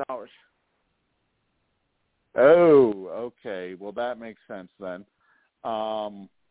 Crypto Center. Oh, wow. Yeah. The Crypto Center. Yeah, they only Center. use cryptocurrency now. Oh God. Please. A $700 million sale. That's right. So wait a minute, Crypto.com. So yes. This is basically the company behind the. I mean, yeah. I guess cryptocurrency is becoming. I guess cryptocurrency is becoming such a huge thing. Yeah. That all of a sudden it's now starting to take over endorsements. This must be the one world currency they're talking about. Okay. Yeah, how they have Bitcoin and right. All these other different online currencies. Yeah. Yes. Apparently, I guess this whole crypto.com whatever is kind of, I don't know, some sort of cryptocurrency database. I don't know exactly what it is. Yeah, but it is. needless to say, it has drawn a lot of negative reaction from not just fans, but also players alike. I don't blame him. But hell, I guess this is the house that Kobe. It's known as the house that Kobe built, right? And yet it's now being changed. It'll no longer be known as the Staples Center. Honestly, I do not know what to say about this because it's so stupid. The Staples Center has been known for quite some time as being called the Staples Center. Yeah. And now fans are going to have to call it Crypto.com Arena. This Crypto Center, I don't know about Crypto.com, but still. Well, no, the official name is going to be Crypto.com Arena, apparently. Oh, God, that's even worse. Yeah, that's even worse. This has gone final, by the way. Utah 38-7 over Oregon. So, needless to say, Oregon, I don't even think you're going to be in the top 5 starting on Tuesday.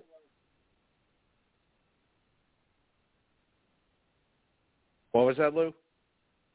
I don't think so. No. Yeah, no. It's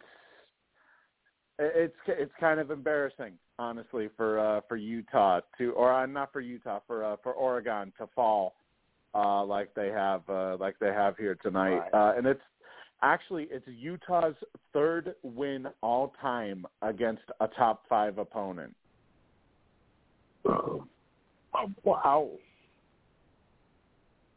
That's what they just showed on the broadcast. The 3rd win all time for the Utah Utes in football against a top 5 opponent.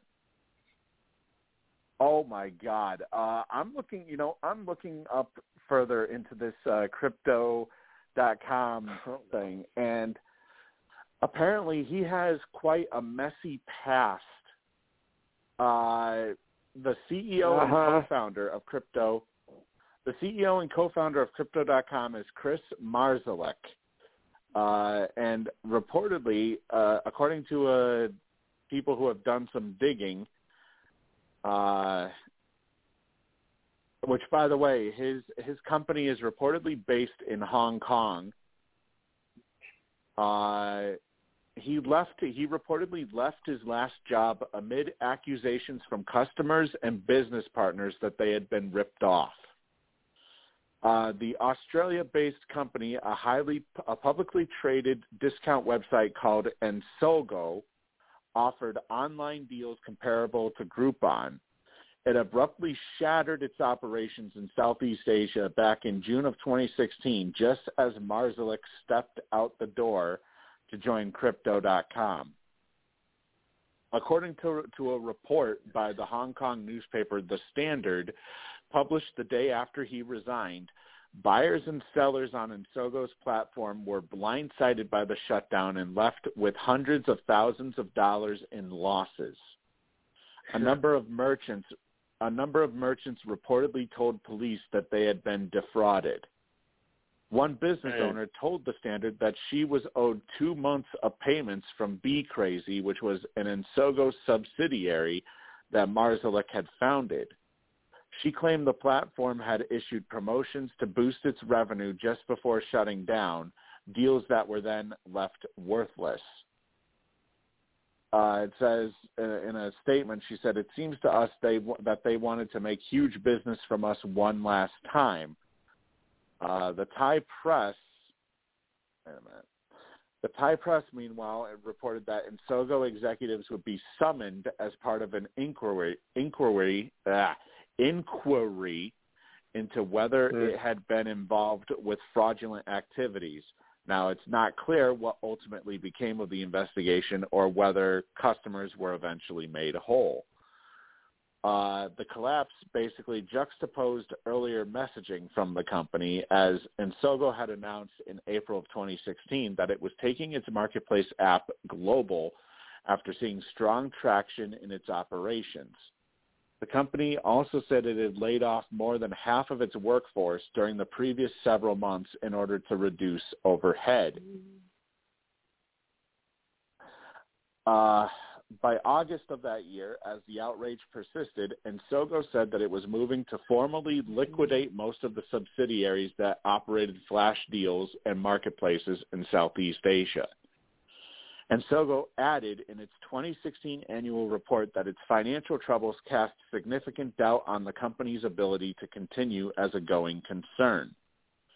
In the end, Hong Kong police, as just one investigative body, said they received more than 300 complaints involving nearly $1 million in lost payments between June and August of 2016. But they had determined no crime had been committed. Now, it's not known, of course, if it was 1 million American dollars or if it was in yen or whatever. I think it's yen over in China. Yes, well, Japanese. But it's it was in Japan then. Why did I think it was China? Yeah, no, Hong Kong, Japan. Hong Kong is in China, isn't it? Yes. Okay, so they must use the same currency then. But regardless, it's not known whether the million was in American dollars or yen or whatnot. But still, it had been determined that no crime had been committed. They advised complainants to reportedly seek chargebacks from their banks if they had made purchases using a credit card. After the story published, a spokesperson for Crypto.com sent a statement on Marszalek's behalf that read in part, in mid-2016, the board decided to shut down Insogo against Chris's wishes and advice. Did you say something, Lou? No. Oh, okay. I thought I had heard that might have been actually over what's it called? The Blog Talk Radio person saying something in my ear. Like they give us basically like a warning when there's like so many seconds left in the live. No, portion. I just had to catch my breath for a second, actually. Oh, okay. Yeah. Chris reportedly did not hold a board seat and held a low single-digit percentage stake in the business at the time. He had resigned in response to the proposed shutdown. The shutdown angered many customers and consumers, one of the reasons Chris was opposed to the decision. There was never a finding of wrongdoing under Chris's leadership. But in any event, as the dust settled, he was already at Crypto.com, and business had quickly boomed, as they now have more than 10 million customers and operates the world's fastest-growing crypto app. They also have a number of growing of revenue streams, including a currency exchange, a digital wallet, and an NFT platform, basically combining virtually every crypto buzzword into one consolidated business. However, his track record remains important context for Crypto.com's customers and partners, such as the Staples Center, for example. As according to a professor of corporate governance at the University of Delaware, he states that anyone who blows themselves up is a risk. The risk is it happens again. The question is, do you have the ability to avoid it? Was it really your fault the first time, or was it a character trait? So at least for the moment, his investors are likely happy, as according to an interview with the LA Times on Tuesday night, Marszalek said that the company's revenue has exploded more than 2,000% over the past 12 months, but he wouldn't go into any details. Right. So Crypto.com reached the 20-year agreement with AEG, which is the live events company that owns the arena, AEG, in turn, is owned by the billionaire Philip Anschutz. So it looks like this is a 20-year deal for Los Angeles. For the instead of the Staples Center, it'll be the Crypto.com arena. Wow, I'll be an old man by then. As he said that he hopes to make Crypto.com a top 20 brand in the next 3 to 5 years, alongside names like Nike or Apple. Yeah, right.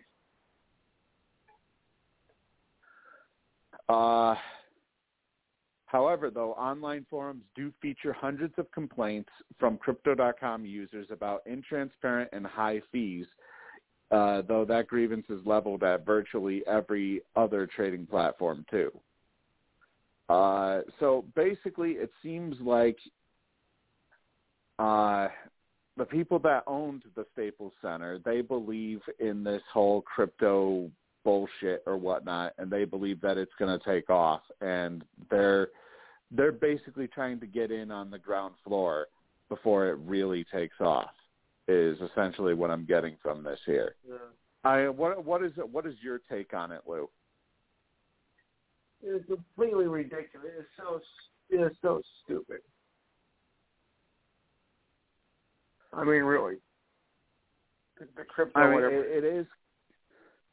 It is kind of odd seeing an arena that we have known for quite some time go from being the Staples Center to now all of a sudden being the Crypto.com arena. This shit thing. I mean, this is kind of like the Fleet Center in Boston being renamed the TD Garden out of nowhere. Oh, yeah. Although the difference is the TD Garden, they were already an established bank corporation, TD Bank. Correct. Or TD Ameritrade, whatever the hell it is.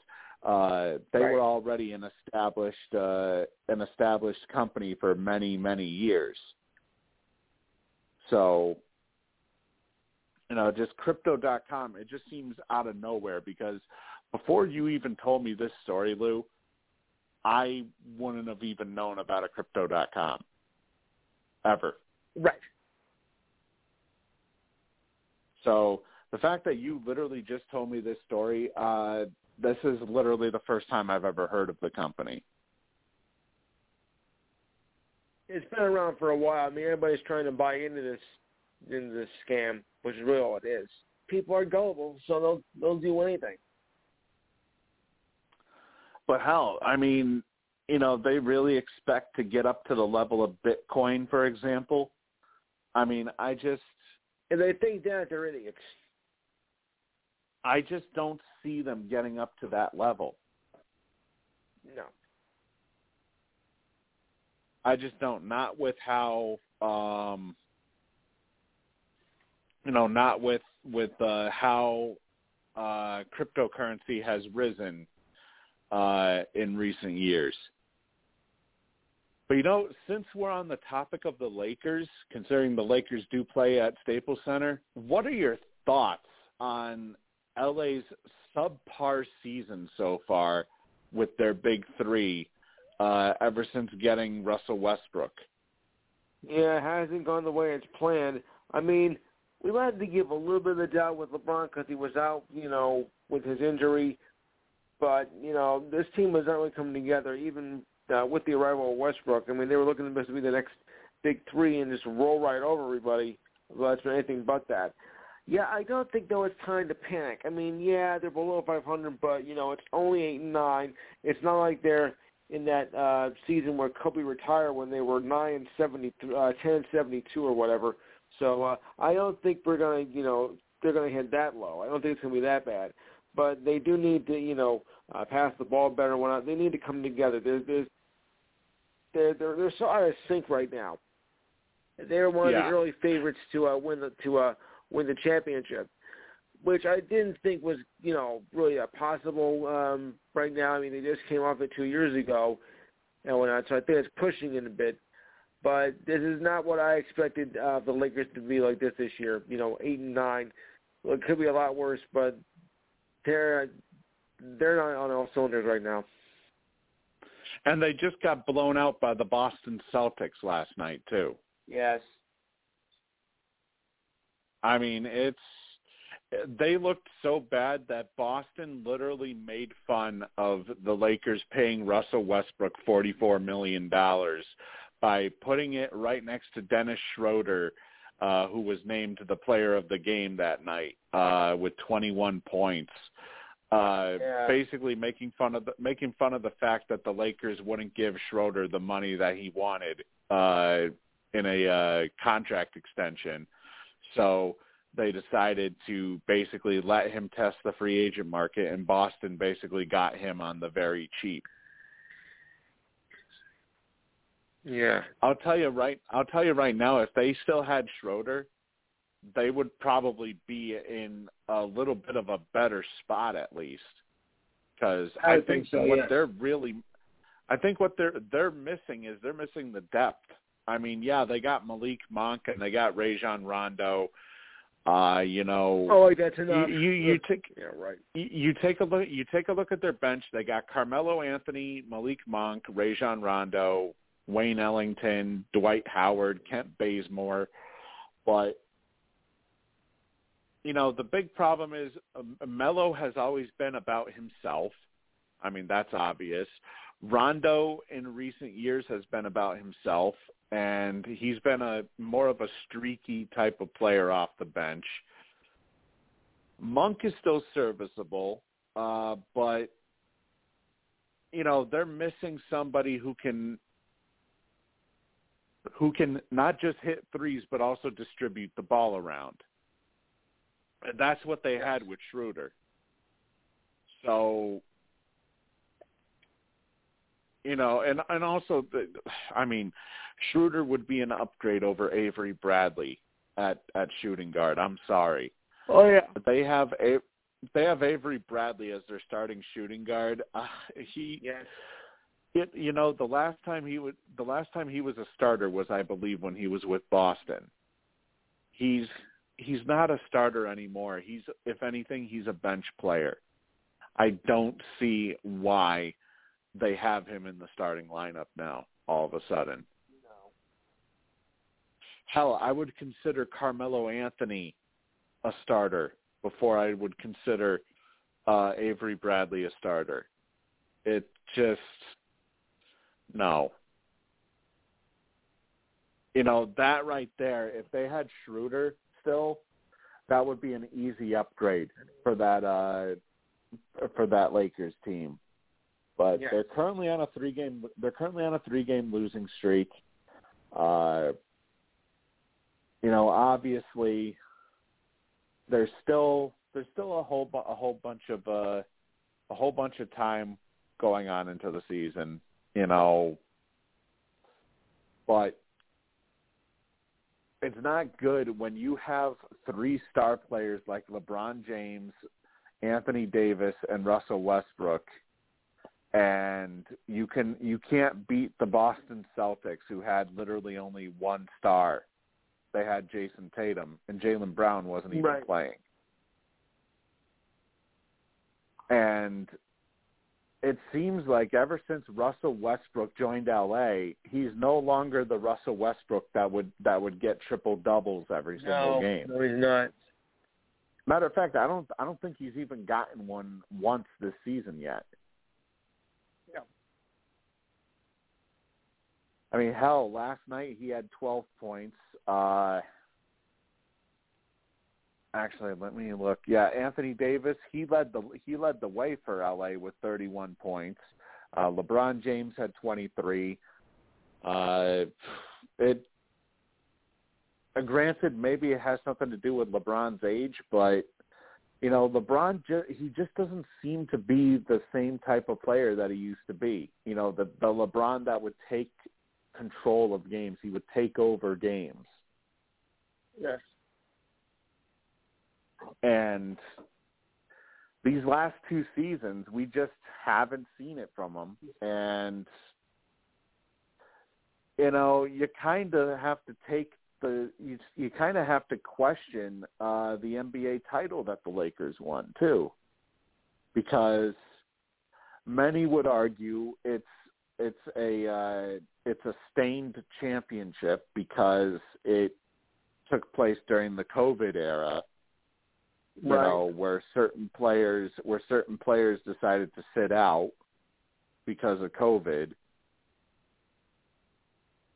So, a lot of people believe that that title is illegitimate because it wasn't a full NFL season.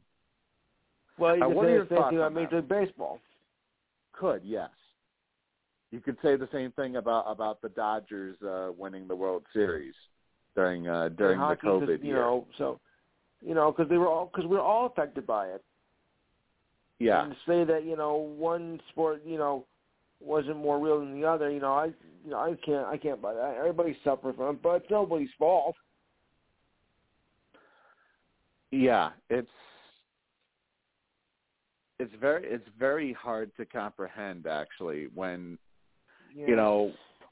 I could kind of understand maybe people would have a problem with Major League Baseball considering they instead of 162 games, it was 40? How many games was it? 40 or 60 or something? 60. So yeah, I could see people having a problem. I could see people having a problem with that, but yeah. I mean the NBA they had pretty close to a full NBA season. And they played more than baseball too. Yeah, I think at most they chopped off 10 games I think off of the. It was 10. Yeah, it was a 72-game season. Yeah, that's what I thought. I thought it was a 70-game season, so 70 or 72 games. So, it wasn't really that much of a deviation from a regular NBA season. So, I don't see why people are they're calling it the Mickey Mouse season because it took place at Disney World, right. instead of in front of regular fans. Right. That's not played more than baseball. Yeah. But looking at the current landscape of the NBA right now, though, specifically in the West, hello Golden State, 14-2. Surprising, and just wait till Clay comes back. Yeah, exactly. Just wait. You think Golden State is scary right now? Just wait until Klay Thompson comes back. You got it. Klay Thompson comes back, you're probably looking at Golden State as one of the front runners, if not the front runner for a title this year. Phoenix, they're on an 11-game winning streak right now. They're at 12-3. They're in the second spot in the West. They got off to a slow start, but they've picked things back up from where they left off. The Utah Jazz, they're in third at 10-5. The Dallas Mavericks are in fourth at 9-6. You got Denver and LA both in the 5 and 6 spots at 9-7. In the play-in tournament, you got the Portland Trailblazers, the Memphis Grizzlies, both at 8-8. The LA Lakers are at 8-9, and the Minnesota Timberwolves are at 7-9. And from there on, it gets worse with Oklahoma City and Sacramento both at 6-10. San Antonio's at 4-11. So I'm kind of wondering if maybe Popovich may be retiring soon. Yeah. You got the New Orleans Pelicans at 3-15, and you got the Houston Rockets at a lonely 1-15 on a 14-game losing streak. So, needless to say, the Western Conference not nearly as competitive as it used to be. In the Eastern Conference, though, you got the Brooklyn Nets. They've taken over first place. after Philadelphia. Apparently the Ben Simmons saga has done a lot more damage than people thought it would. The Washington Wizards and Chicago Bulls are tied for second at 11-5. The Miami Heat are in fourth at 11-6. The New York Knicks are tied with the Philadelphia 76ers at 9-7, but because of head-to-head matchups, the Knicks are in the fifth spot with Philadelphia in the sixth. In the seventh spot, currently the play-in tournament, you have the Charlotte Hornets at 10-8. You got the Boston Celtics at 9-8, tied in a three-way tie with the Cleveland Cavaliers and the Milwaukee Bucks. Now, Cleveland, they got off to a strong start this year, but I think they're finally starting to see the injury bug catch up to them because Colin Sexton, he's out for the year with a torn ACL. Yeah. Kevin Love, he's been injured recently, as has Lauri Markkanen. So needless to say, I think Cleveland is starting to come further down to earth now. They're coming back down to earth compared to where they were at in recent weeks. And Milwaukee, I'm most surprised at Milwaukee. How the hell do you keep that roster together and yet you're 9-8? Yeah.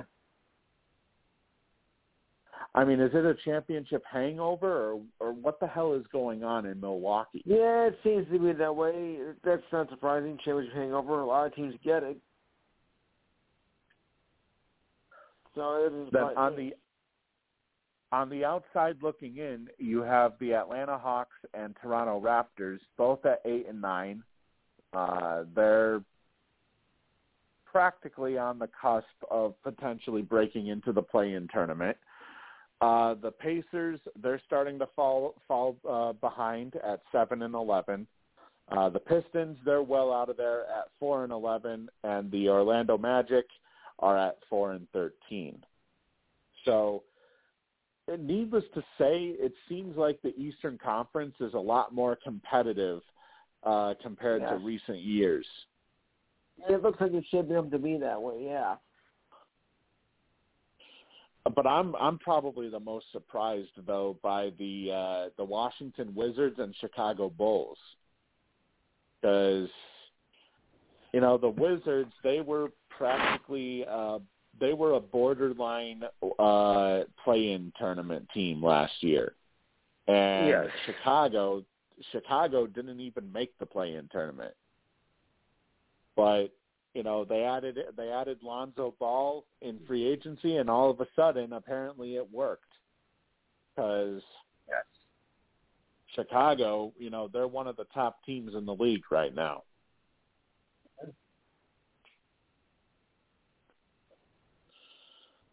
Let me see. I'm pretty sure I had something. And actually, no, it wasn't a torn ACL. It was a torn meniscus that Colin Sexton had. So. He is officially out for the rest of the season. So that now means that Ricky Rubio and Darius Garland will be the starting front court or the starting backcourt now for the rest of the season for the Cleveland Cavaliers. Let's see. Oh, you know what? I forgot some things in Major League Baseball. Randy Arozarena, he was named the Rookie of the Year for the American League this year, receiving 22 of 30 first-place votes to easily beat out the Astros' Luis Garcia and teammate Wander Franco. Also getting first-place votes were Garcia, Franco, Adolis Garcia, as well as Emmanuel Clace. They all got first-place votes. But Arozarena received 22 of the 30 first-place votes that were cast. A lot of people think Tatis should have got the vote. For Rookie of the Year? No. For like MVP. MVP. Yeah, I was kind of surprised. I was kind of surprised that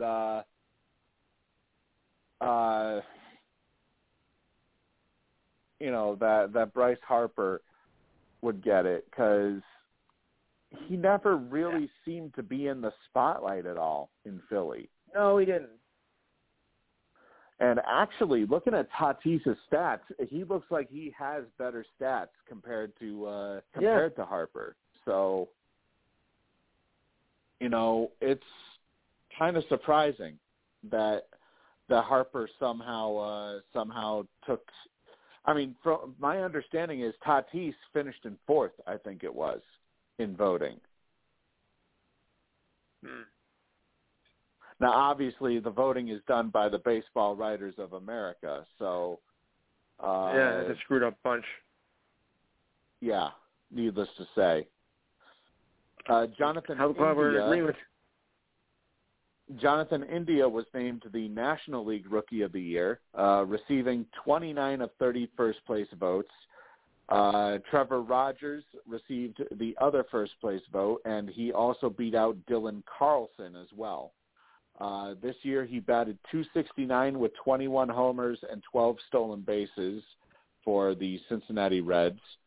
From June on, though, he hit .281 for the Reds during their surge that they found themselves on.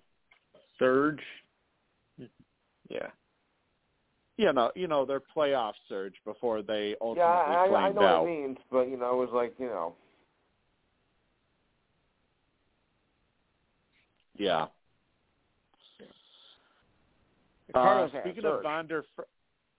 Speaking of Wander Franco, the Rays have reportedly made a long-term extension offer to him. The proposed contract is reportedly for 10 years, and it would be worth anywhere between $150 to $200 million. So you do the math, $15 to $20 million per season. Nothing is imminent, though, according to Mark Topkin of the Tampa Bay Times, but it does seem that conversations have been had. Franco is one of the brightest young stars in the sport, as he registered a .288 batting average across his first 70 major league games this year at the age of 20. But as it stands right now, though, he is under the Rays' control through the 2027 season, without this deal even having been agreed to yet.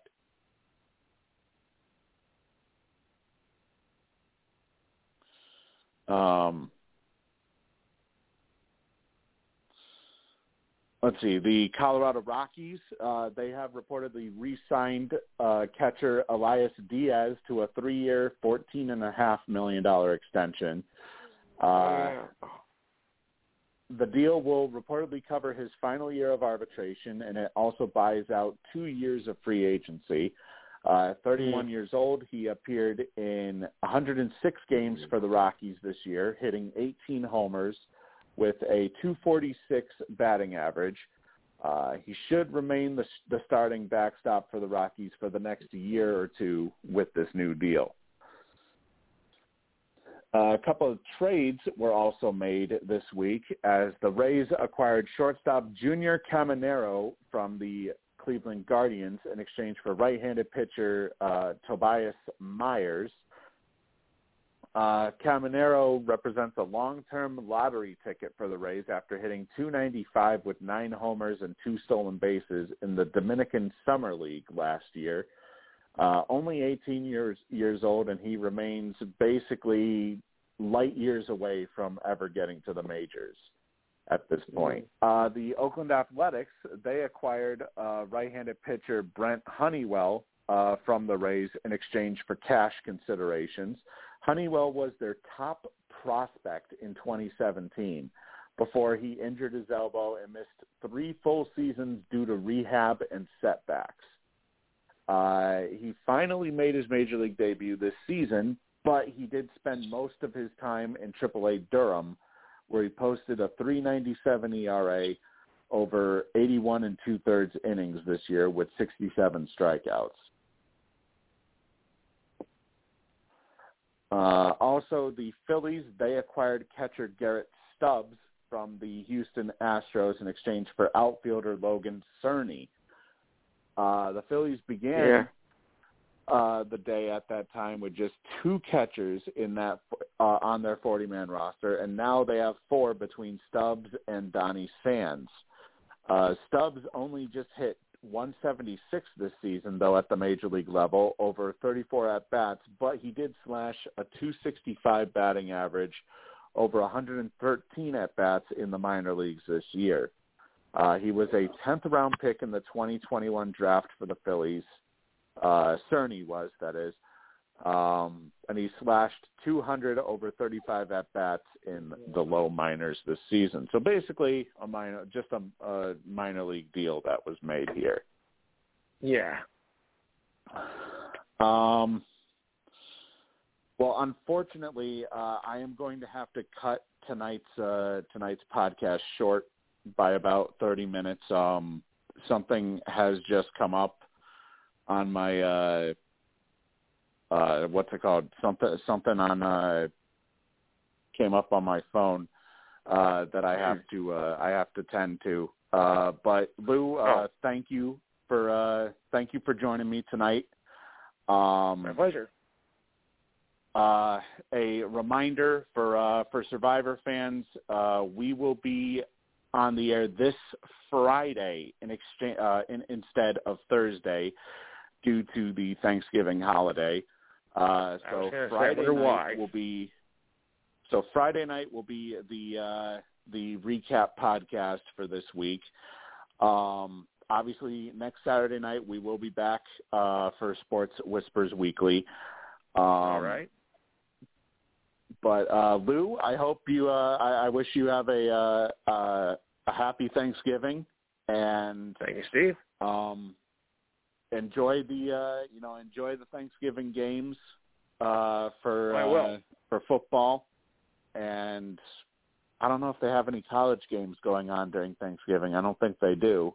Thanksgiving Day, no. Thanksgiving on Friday, yes. Yeah, I would assume they probably would after Thanksgiving. The Friday after.